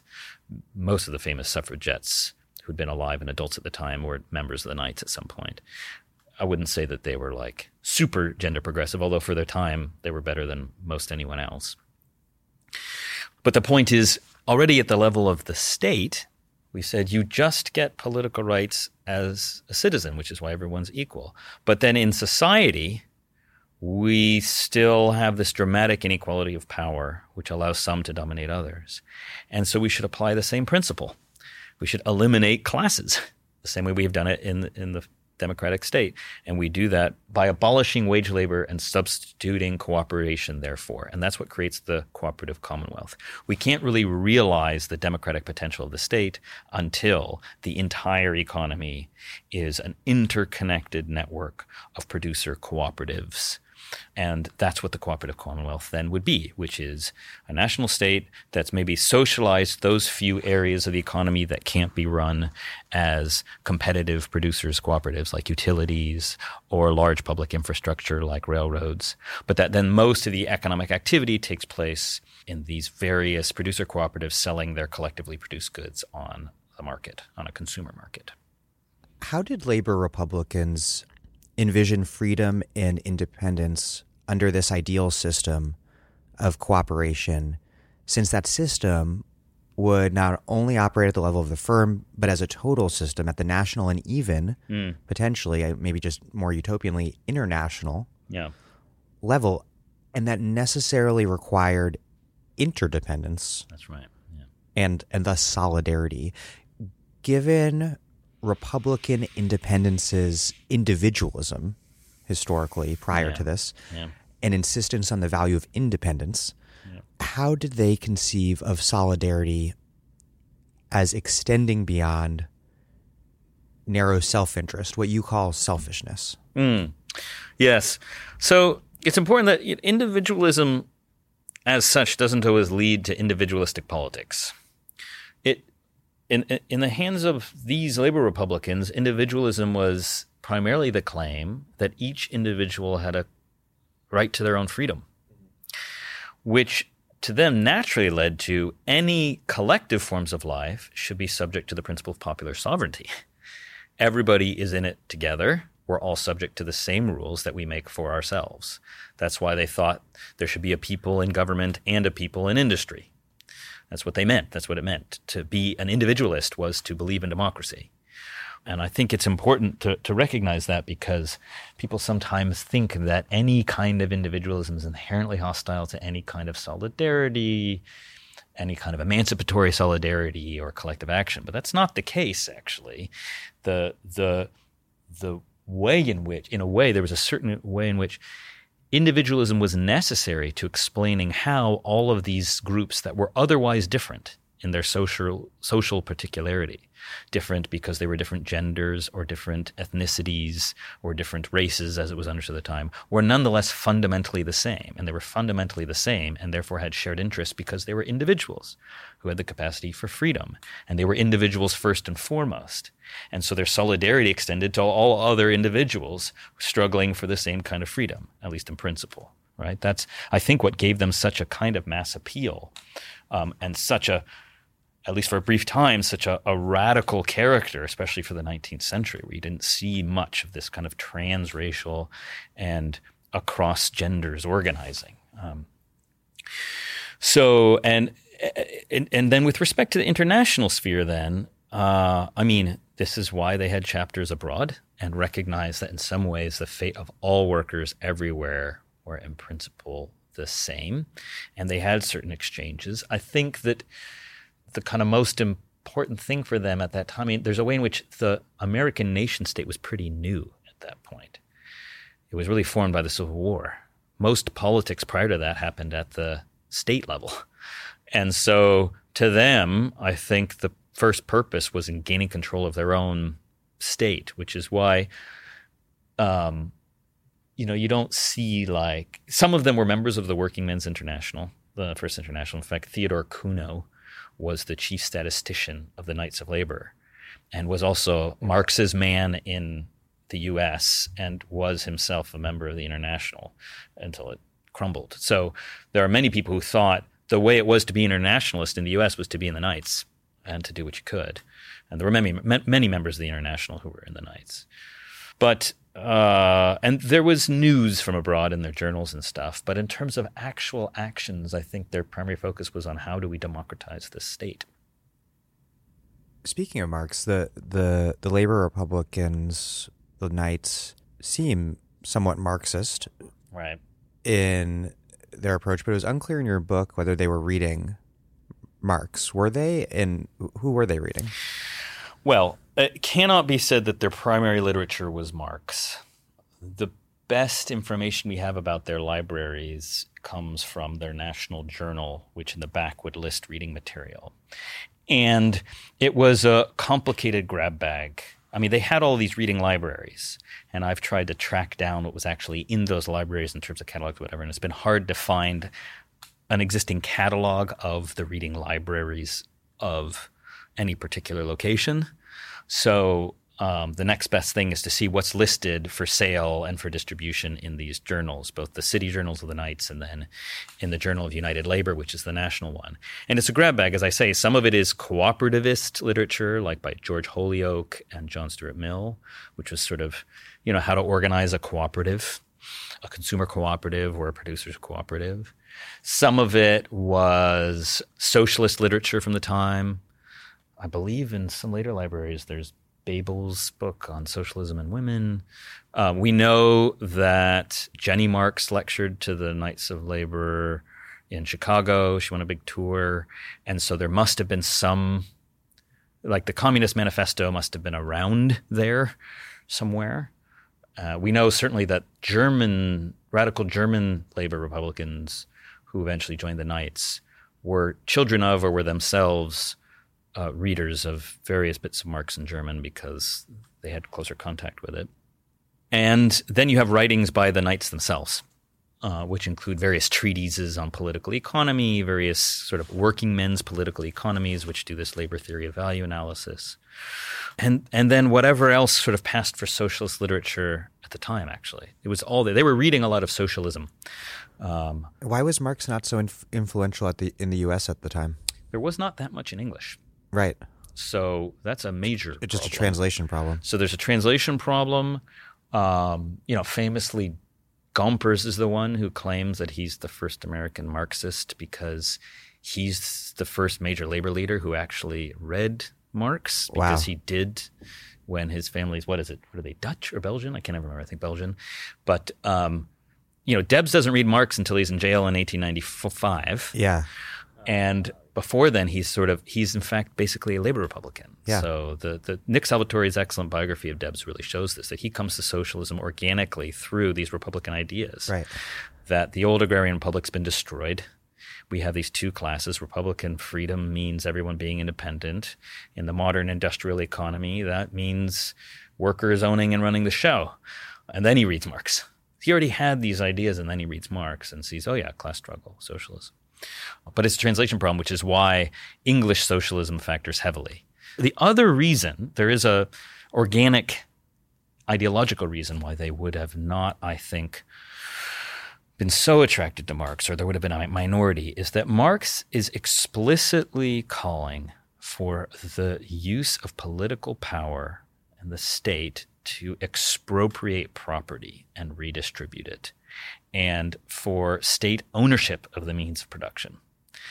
And at the time, then, that makes him a kind of state socialist, not as we've come to know that term per se, but at the time it means we're going to coerce property owners. Per se. Right, it just means Stalinism or something. Yeah. Marx is the opposite, but Yes. but compared to the Knights, These days, compared to the Knights, he's the state socialist. So these days we want to emphasize Marx's libertarian dimensions because he's not about just undemocratic planning boards. But at the time, Marx's battle with socialism itself was to be against its voluntarism. That's part of it. I think people sometimes think that his critique of utopian socialism was just about projecting forward plans. It's not that, actually. It's also that they were voluntarists. They thought the way to do this was for just individuals to exercise virtue, accumulate a little property, maybe hope the philanthropists will help subsidize the formation of one of these communities or these workshops. And go be model socialists somewhere. Go be model socialists and then be able to survive on the market. And Marx's point was, no, the capitalism is a systematic social order that you can't piecemeal eliminate. You need the political power of the state to expropriate the property coercively. And the Knights wouldn't have been comfortable with this. And most Knights were uncomfortable with that. They were so uncomfortable with centralized coercive power, actually, that they had trouble even agreeing to have a mandatory fee for a national strike fund. So the funny thing about the Knights is that they emphasized producers' cooperatives because they thought that would eliminate class conflict. And they were sort of reluctantly supportive of strikes because they saw it was where they won their biggest support. They would grow dramatically when there was a victorious strike by workers who claimed to be Knights or were Knights. But they didn't love the highly conflictual class, openly militant class conflict aspect of it because they thought that it undermined the possibility of living sort of together freely because it was just violent. And they not unreasonably had the experience at that time of most strikes losing. And so they thought the only real way to permanently resolving the problem was not strikes, since they also thought it just entrenched being a working class as an identity, because they thought it was just about winning better wages, better hours. So they didn't see it as a real instrument of power for overcoming class conflict. And they wanted people to instead devote themselves to becoming, virtuous individuals who exercised self-discipline, saved, and formed these cooperatives that then would outcompete employers on the market. And there was a role for state in regulating the market so that capitalist producers wouldn't undercut producer cooperatives. They did kind of accept that. But what they were resistant to was anything that smacked of violent revolution and anything that smacked of state coercive expropriation of property. And I think those things would have made them concerned about Marx and did make them concerned about Marx and similar arguments. And it's important to keep that in view. And so while in many ways they are breaking from Owenite conceptions, they are, compared to Marx, still sort of Owenites. Yes, I mean they're not Owenites in that they didn't want to set up separate communities, and Owen himself becomes later in life more sympathetic to sort of the trade union movement and that more militant side of labor. But in that voluntarist dimension, they're definitely concerned with Marx and similar kinds of ideas. And they even have a very uneven relationship to party politics, because some people say, don't vote, win on the shop floor and through the exercise of your social power. But then it's obvious that they're getting crushed by the state. There's extremely violent repression of these strikes that Knights are part of. And they also see that capitalists use the state to undermine the cooperatives they try to. And so they realize, well, we need our friends in the state. And they sometimes run candidates, but more often kind of will endorse a candidate, but not on like a party line basis. And they're resistant to forming their own party. And that's why I think actually their most radical descendants are therefore the Wobblies. The Wobblies are really, in a way, interestingly, the purest expression of the most radical edge of labor republicanism, because they call for a cooperative commonwealth. They want workers to run things themselves. And the theory of the general strike is, interestingly, a theory of a purely voluntary transformation of society. Everybody just puts the tools on the ground and says, we will not go on this way. We're going to just set things up this other way. And if you don't want to do that, good luck finding someone to work in your factories. And we're not going to sign contracts, even if they ameliorate the present conditions. We're not going to sign contracts. We're not going to vote. We're also not going to use violence. Yeah. And I think it's important that the theory of the general strike, I think it's sort of underappreciated how much the Wobblies really articulate their own political theory of the role of a general strike, which is continuous with this sort of libertarian, not in the modern libertarian sense, but sort of liberty emphasizing role of just voluntary collective action. And while in some sense it's clearly coercive of employers, if they can't find any workers to do the job, then they have to go along. But it isn't threatening them with violence. When you read Haywood and when you read Elizabeth Gurley Flynn and when you read a lot of these sort of theorists of the general strike, it's not always super consistent, but the basic thought is a second generation view of the kind of labor Republican theory of revolution, which is that we're not going to use the state, we're going to collapse it by just stopping. We're going to shut shit down, as they say. Well, they didn't say it like that, but that's our contemporary version of the same, is that the general strike is a form of revolution that's consistent with the respect for individual freedom, because nobody's just going to get someone to go along with violence. We're just going to refuse to go along with how you want things to go. And since we're all the people doing the work, good luck. Non-cooperation. It's not cooperation, yeah. I mean, it has a positive vision of sorts. And, the wobbly vision of what the economy was going to look like is a little vague. I don't think it's as vague if we understand it to just be this same view of the cooperative commonwealth, which is self-governing worker cooperatives connected by a market mechanism selling their goods.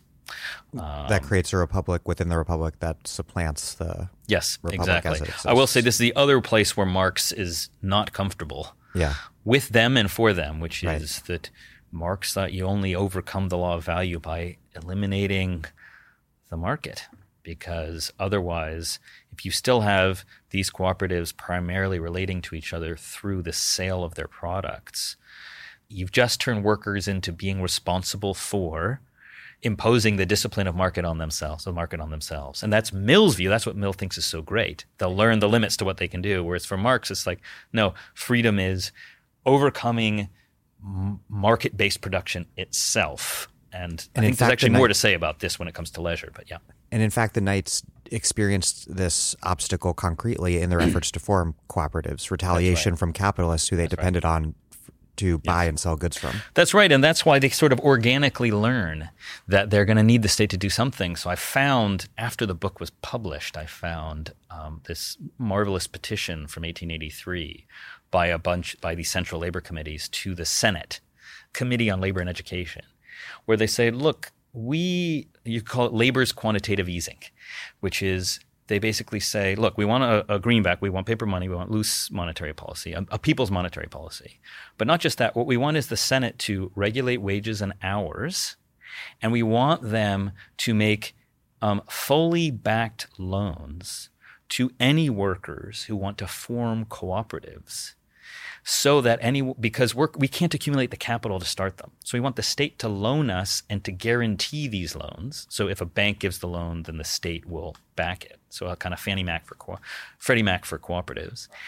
And that way, if we're having financial trouble, the state will back it. We'll set it up. And then in order to maintain our financial viability, we want you to regulate wages so that our capitalist competitors can't outcompete us by exploiting their workers so badly that they can sell things at an unfair low price. And so they start to see, actually, we're going to kind of need the state to engage in various forms of intervention in the economy to get this workers' cooperative thing off the ground. And effectively, the state's now messing with the market because it's setting prices, it's setting loan rates and interest rates to promote certain kinds of economic activity after others. And this really is quantitative easing. We're going to infinitely buy all this loan, but to promote workers' cooperatives instead of promoting, the solvency of AIG and Goldman Sachs. We were discussing the reading rooms recently, and these reading rooms were important to the Knights because they thought it was essential to cultivate a new type of educated, critically thinking person, alert to the injustice of their condition, and capable of scientifically analyzing it to govern in politics and in industry. And also because it was an end in and of itself. There was something a little more romantic there. Absolutely. Why was worker self-organization and self-cultivation so important to them? Yeah. So, to be honest, my favorite thing about the Knights of Labor was the emphasis on self-emancipation.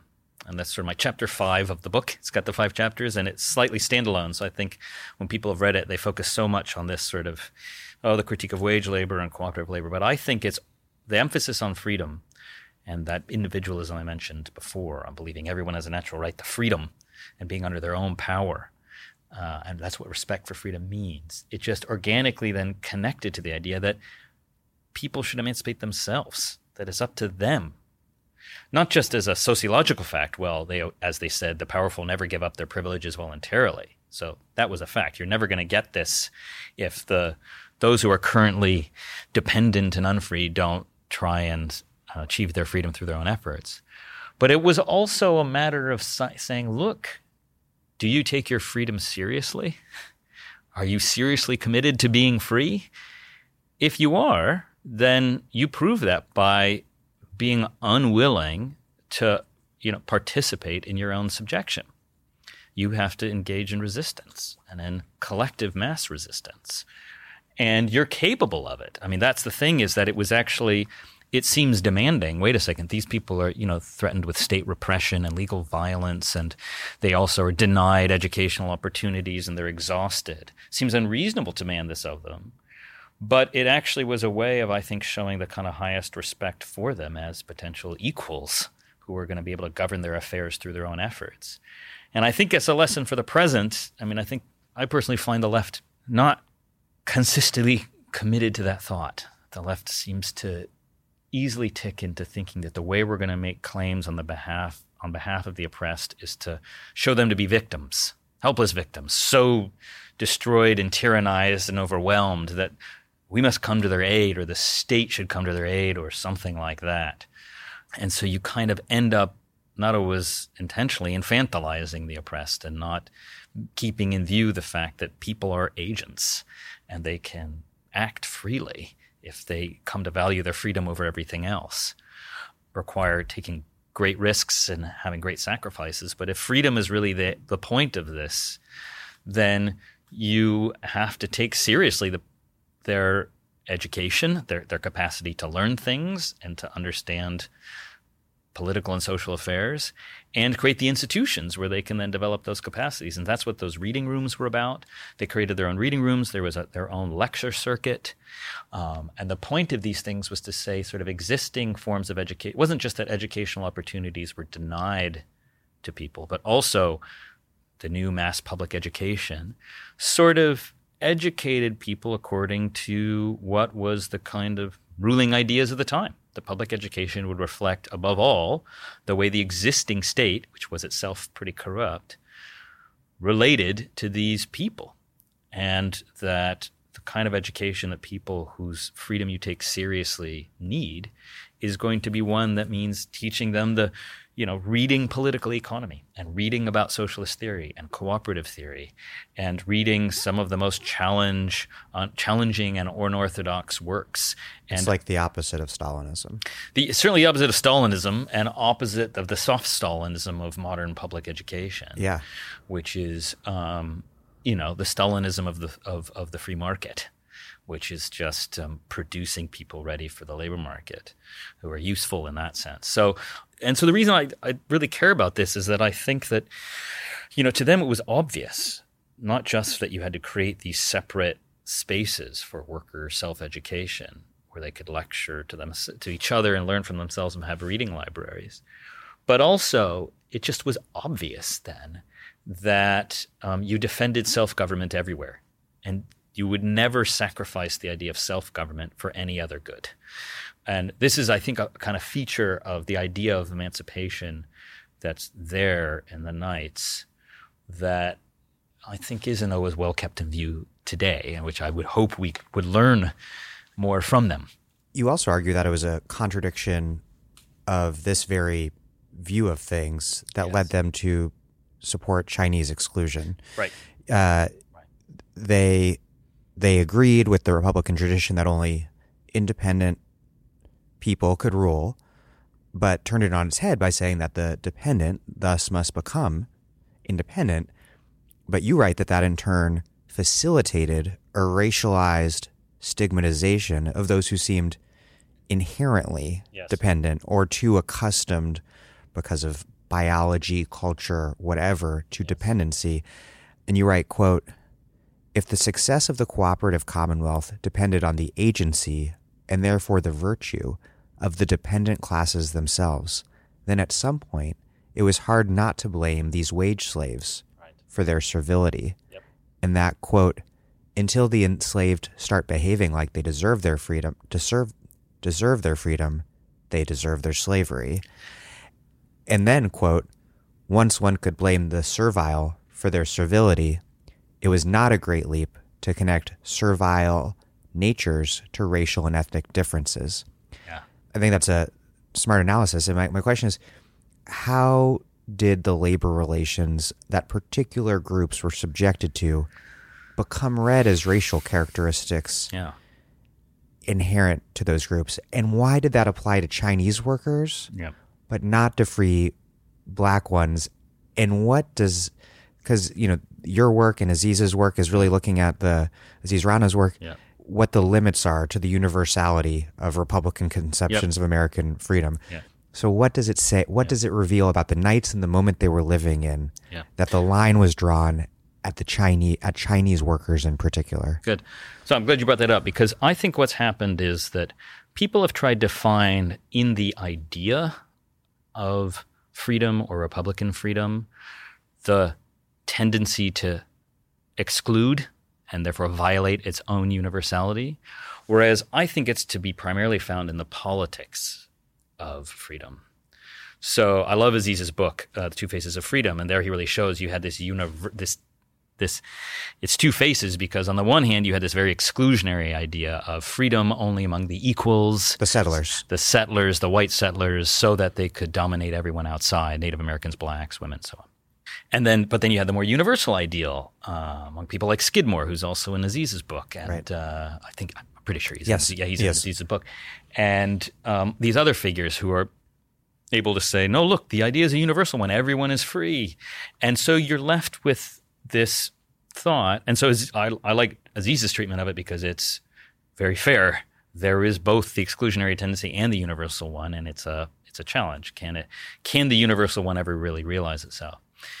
But others have been, I think, much less judicious. I think Roediger's an example, but others who say, no, these universal ideals always contain within them at the level of the idea their own exclusion or particularity, and so the problems with the very aspiration of being universal. I think it's just a mistake, and it's a mistake because it really puts the emphasis in the wrong place.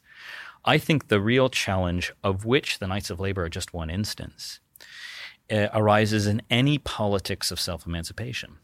Because in the politics of self-emancipation, the claim is the oppressed must emancipate themselves. And what that means concretely is they must be willing to value their own freedom so greatly that they're going to act collectively in the face of enormous risk, of a great chance of failure, and therefore at the chance of making things much worse, not just for them, but bringing all kinds of horrible collective punishment on many of their fellows, including people who had no part of the resistance. And that this means that you end up expecting a huge amount of the people who in some ways are least able to do it because they have the least amount of social power. What that means is you end up building up a picture of what self-emancipation requires. It requires almost heroic attributes. And once the politics gets going, you see some people willing to engage in that sacrifice and others not. And insofar as in order to gauge in that politics, you have to develop a sense of the qualities that you have developed in yourself and are willing to exercise in the face of great danger and risk, and you see others not doing it, you start thinking, well, why aren't they doing it? And it's very hard to balance in the moral psychology of that politics the thought, well, but it's very hard, so we should have some respect for them, and the, why aren't you with us? What's wrong with you? Why aren't you with us? And to start thinking, well, you're not with us because of something essentially different about you than me. But the reason that's available as an idea to them about Chinese is because it's a pre-existing white supremacist idea about the organization of labor. That's right. that they've rejected as applying to black people, but was originally applied to black people, and now they're applying it to Chinese. It's already there in the present. I mean, so I'll get to the Chinese as a specific example of why it works this way, but it's just worth noting that I think the first move there is just the tendency to start then at some point blaming those who are in a servile condition, or the unfree for their own servitude. Sure. And to note that this is a habit of thought you find in many different places. So you find some slaves blaming other slaves for their own servitude. King says that the great project of nonviolence was first to emancipate the so-called Negro, the black person in the South, from the habits of mind that they had acquired. So it's King saying it about, part of it was to destroy the stereotype that black people were happy with Jim Crow, that they passively accepted it. But he also thought it was part of overcoming certain habits of mind to lead people to try and care about their freedom above all else and be willing to brave violence and so on. David Walker, in a very different setting, kind of challenges slaves to not be servile. And so you get much more demanding claims that come very close to blaming those who are unfree for themselves. And it's just natural. It's you can't just wish it away. There's something inherent in left-wing ideology and analysis that says, at the very least, the oppressed people are not reacting to their oppression in the ideal way. Yeah. Well, and that we expect it. It's expected of them that they act to emancipate themselves.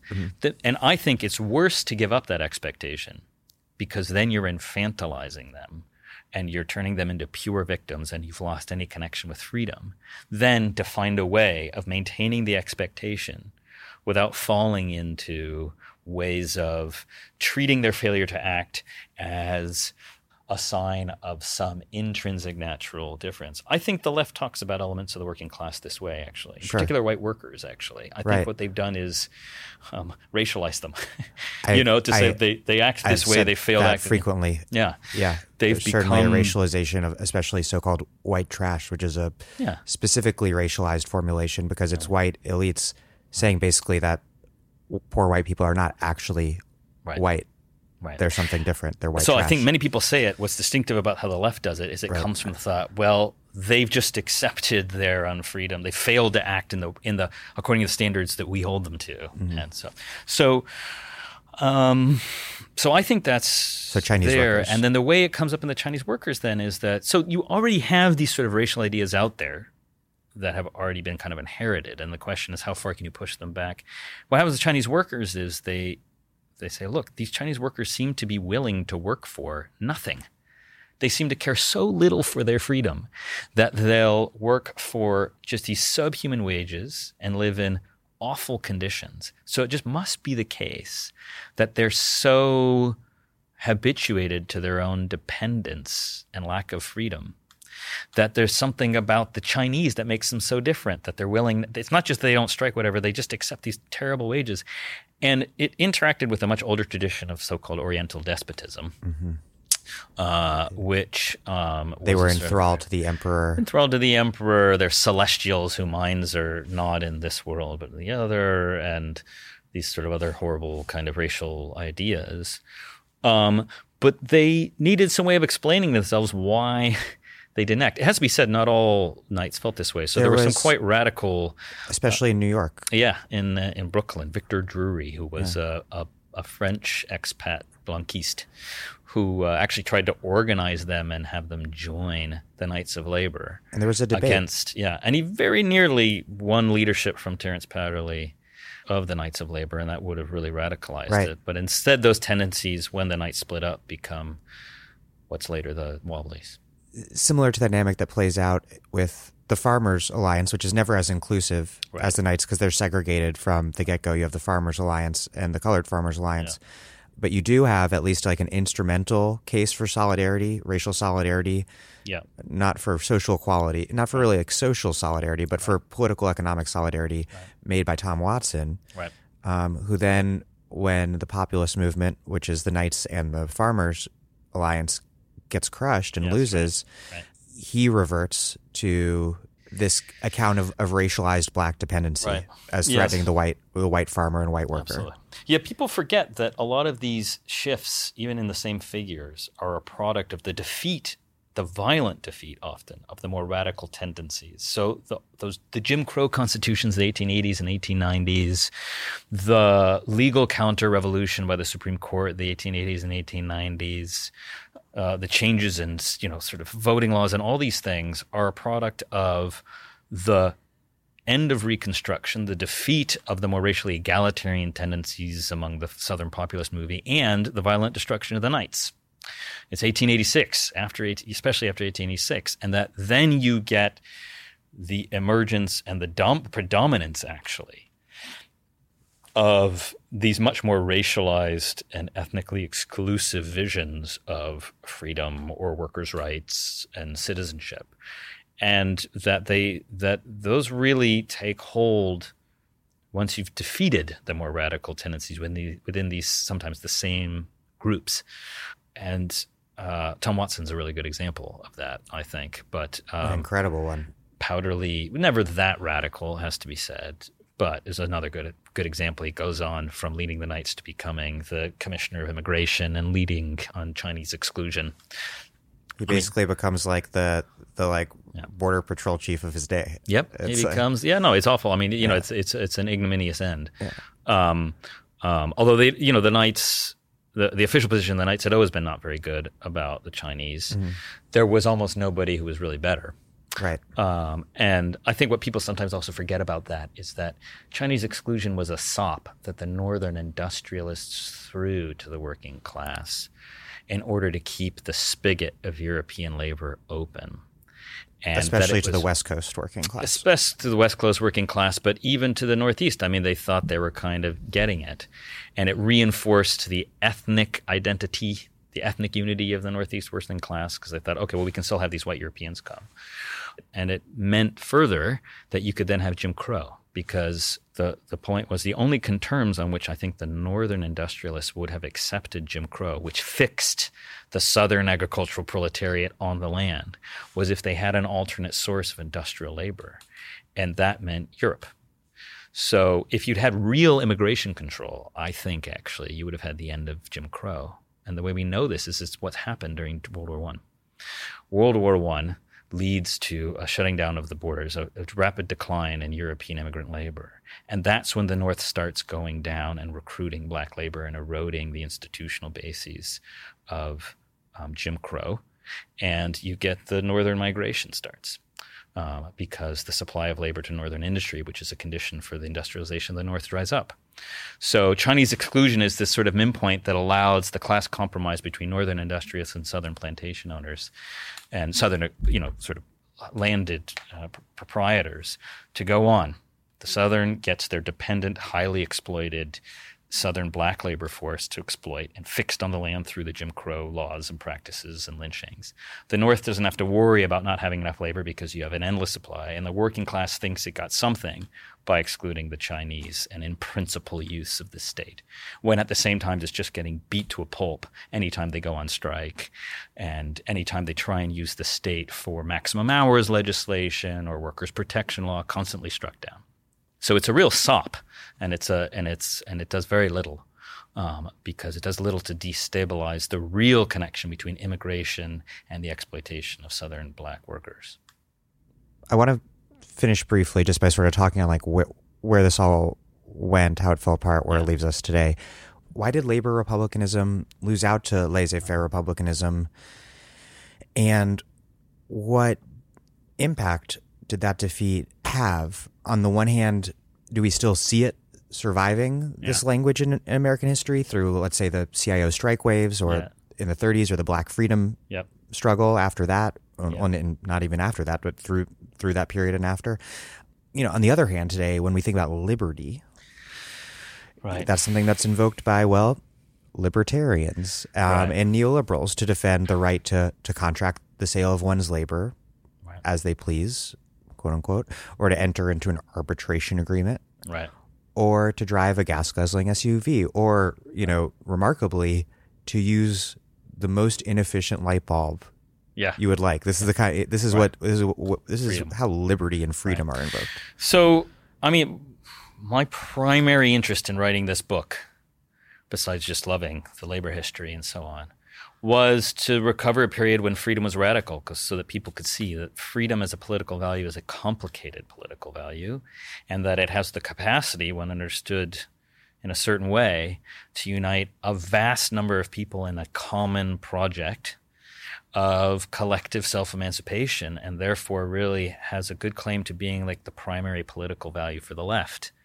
And it's not always easy to argue this just sort of ex nihilo. And so I wanted to point out that this isn't some foreign idea, that it had the capacity to in fact unite a large number of people who are otherwise quite different in a common project and quite radical practical politics and vision of the future. And I hope people get that from it, and that it inspires people to think about how that could really be the central organizing value today, and how it's not just a vision, but a claim that people have the real ability to think for themselves and emancipate themselves from the various forms of unfreedom and denial of self-government that they face. And hopefully it disorients people. So I think to take seriously, it means we have to be willing to think that some of the spontaneous commitments we think we have as the left might not be the right ones. So I've run into trouble from people who can't understand why I'm pro-Brexit, for instance. But to me, it's just not. If you believe in self-government and you think that's the primary thing, you cannot be in favor of the EU. The EU is the central and sole function of the EU is to deny representative democracy and popular sovereignty, and that we do not have any other institutions today that in any way offer people the opportunity to be self-governing. So that's just sort of an example of how it works. Well, I got to pause you on that example because, you get into a lot of debates over this, and I think that maybe your critics, your opponents in that debate might say, isn't this an example of a danger of labor republicanism in its tendency to espouse a bounded sense of a national working class? Right. So we should have another thing. There's nothing inherent. Certainly, Marx didn't think so, and I don't think they are thought in wanting democracy in one state or trying to reclaim popular sovereignty in the state you're in, and thinking that everybody else shouldn't have it as well. There's nothing inconsistent with thinking, I defend popular sovereignty everywhere. I'm in this state, I defend it here, and support all efforts everywhere else. I think that's what internationalism meant. It was a cooperation among self-governing states would be a precondition for any more universal global form of self-rule. But anyhow, that's for another time. But I'm just bringing it up because I think to really embrace what these ideas of freedom are about, we have to be willing to see that they're going to scramble some of our given political intuitions and put us in unusual situations. Why did it lose? It's a complicated question. Some of it was because of the enormous violent repression that they faced.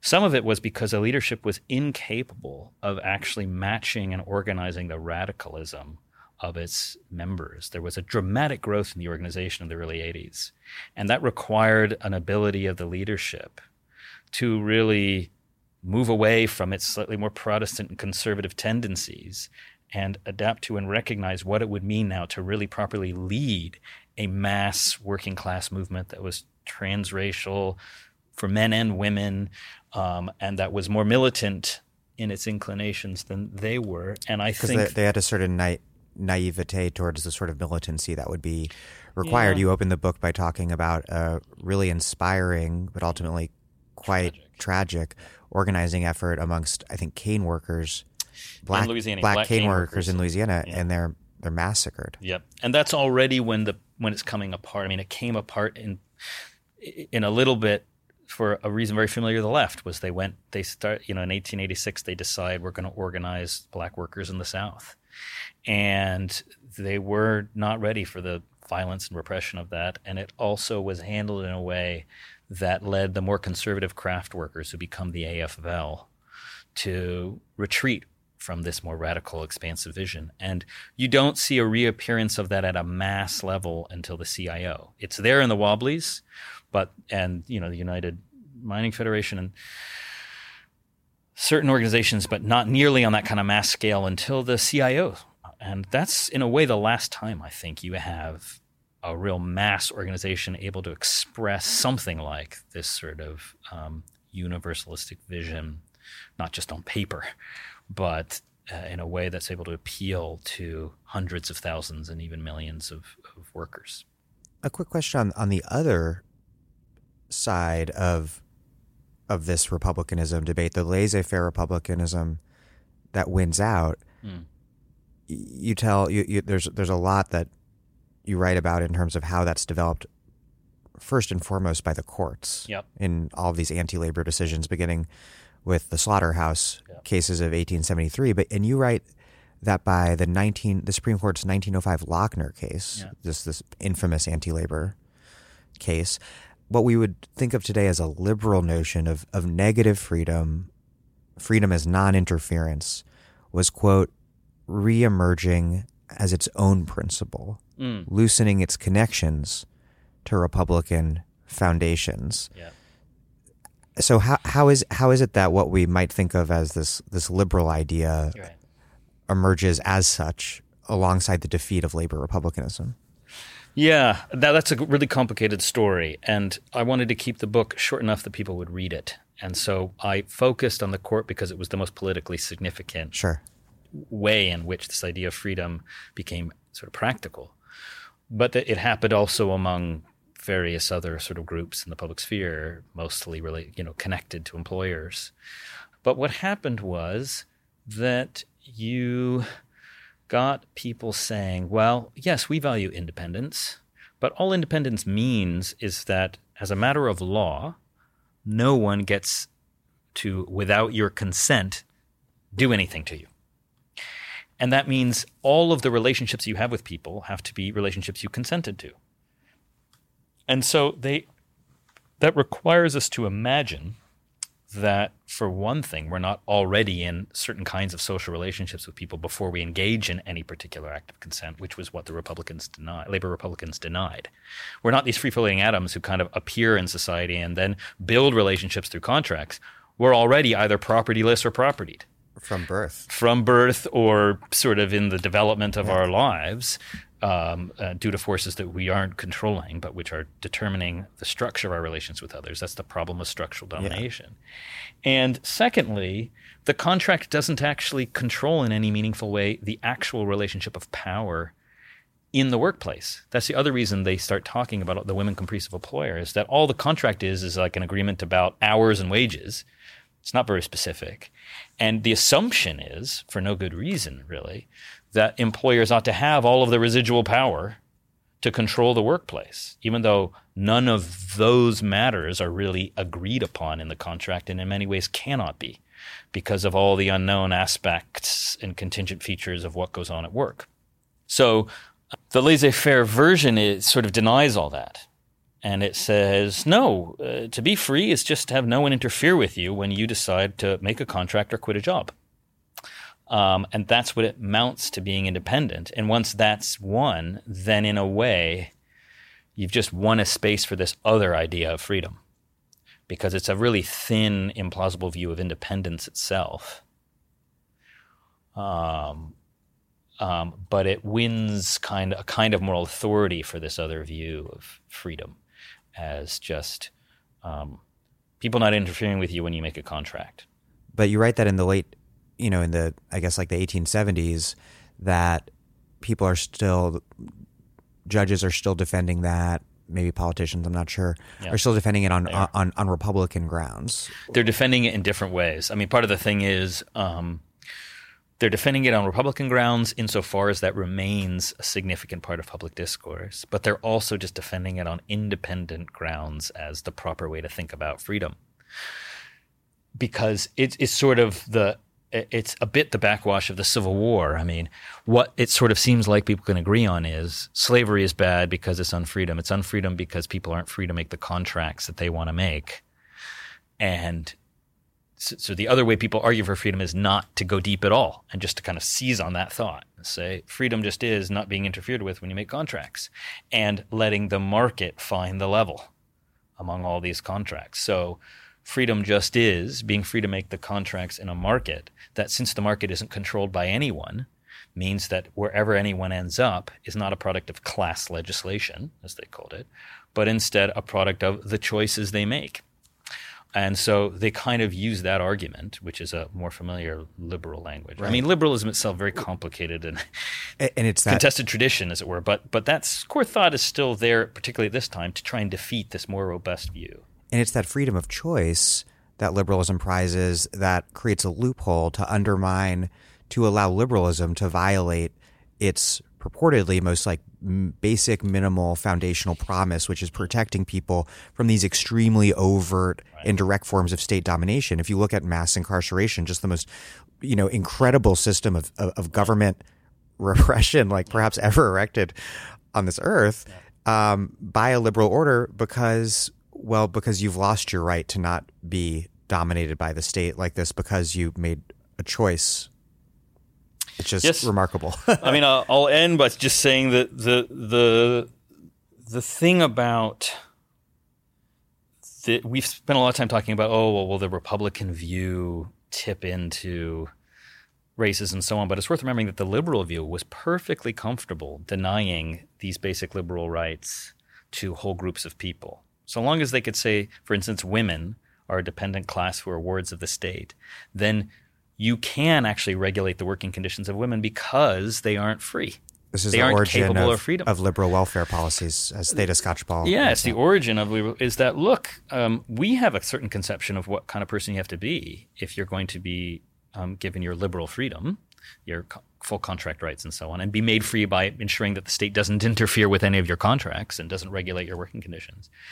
But if you're black and we think you're not able to assert your rights through your own efforts, or if we think you're a woman, not able to assert your right through your own efforts because you're kind of dependent, then fine, you can be denied voting rights and we can protect you through this sort of protective legislation. So it's just as much a part of that discourse.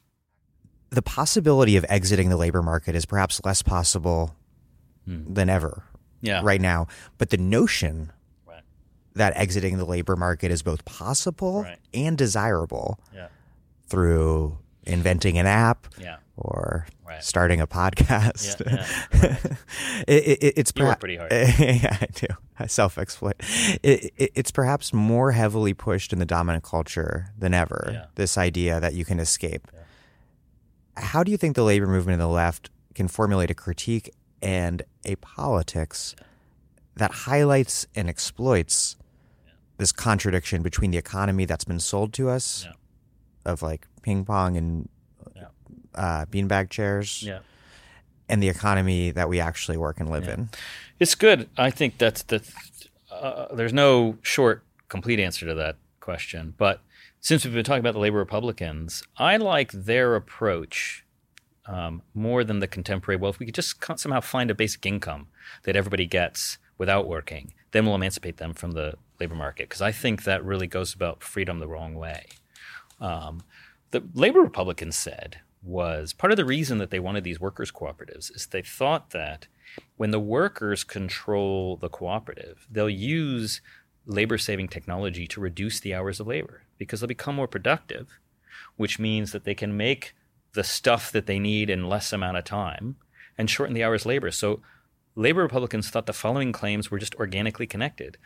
Freedom in work through cooperative control of labor, shorter hours, they all championed 8 hours legislation, shorter hours because that would allow them to use technology to reduce the amount of labor, the amount of time they spent working rather than having to just work more to make more profits.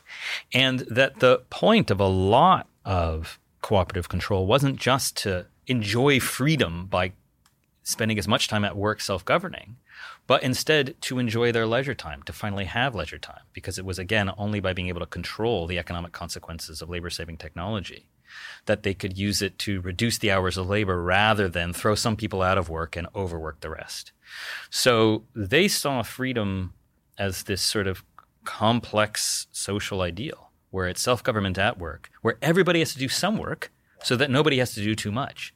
And so that's the best way, I think, for arguing for leisure and reducing the kind of discipline of work is by having collective control over the means of production rather than imagining you can kind of legislate a basic income.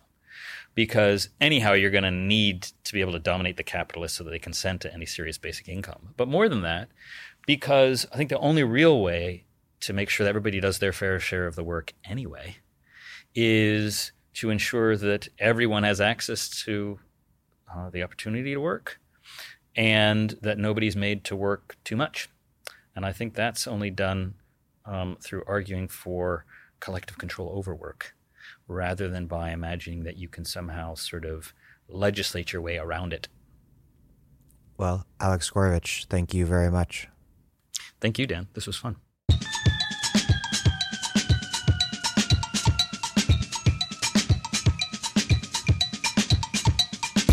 Alex Gorovich is a professor of political science at Brown University and the author of From Slavery to the Cooperative Commonwealth, Labor and Republican Liberty in the 19th Century.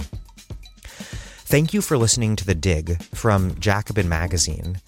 As Marx once said, after noting that only in community has each individual the means of cultivating his gifts in all directions, only in the community, therefore, is personal freedom possible. While other podcasts have only interpreted the world in various ways, our point is to change it. We are posting new episodes every week. The Dig was produced by Alex Lewis. Music by Jeffrey Brodsky. Our communications coordinators are Julia Rock and Zachary Nin. Our senior advisor is Thea Riofrancos. Check out our vast archives at thedigradio.com. Follow us on Twitter at thedigradio. And please find us wherever you get podcasts and subscribe. If it's on iTunes or wherever, please leave a nice review. Those reviews ostensibly introduce us to new listeners, but what really does that is you telling other people about how much you love this show. Please make propaganda for us. And do find us at patreon.com/thedig and make a monthly contribution to help keep this thing up and running strong. Even a few bucks a month is huge.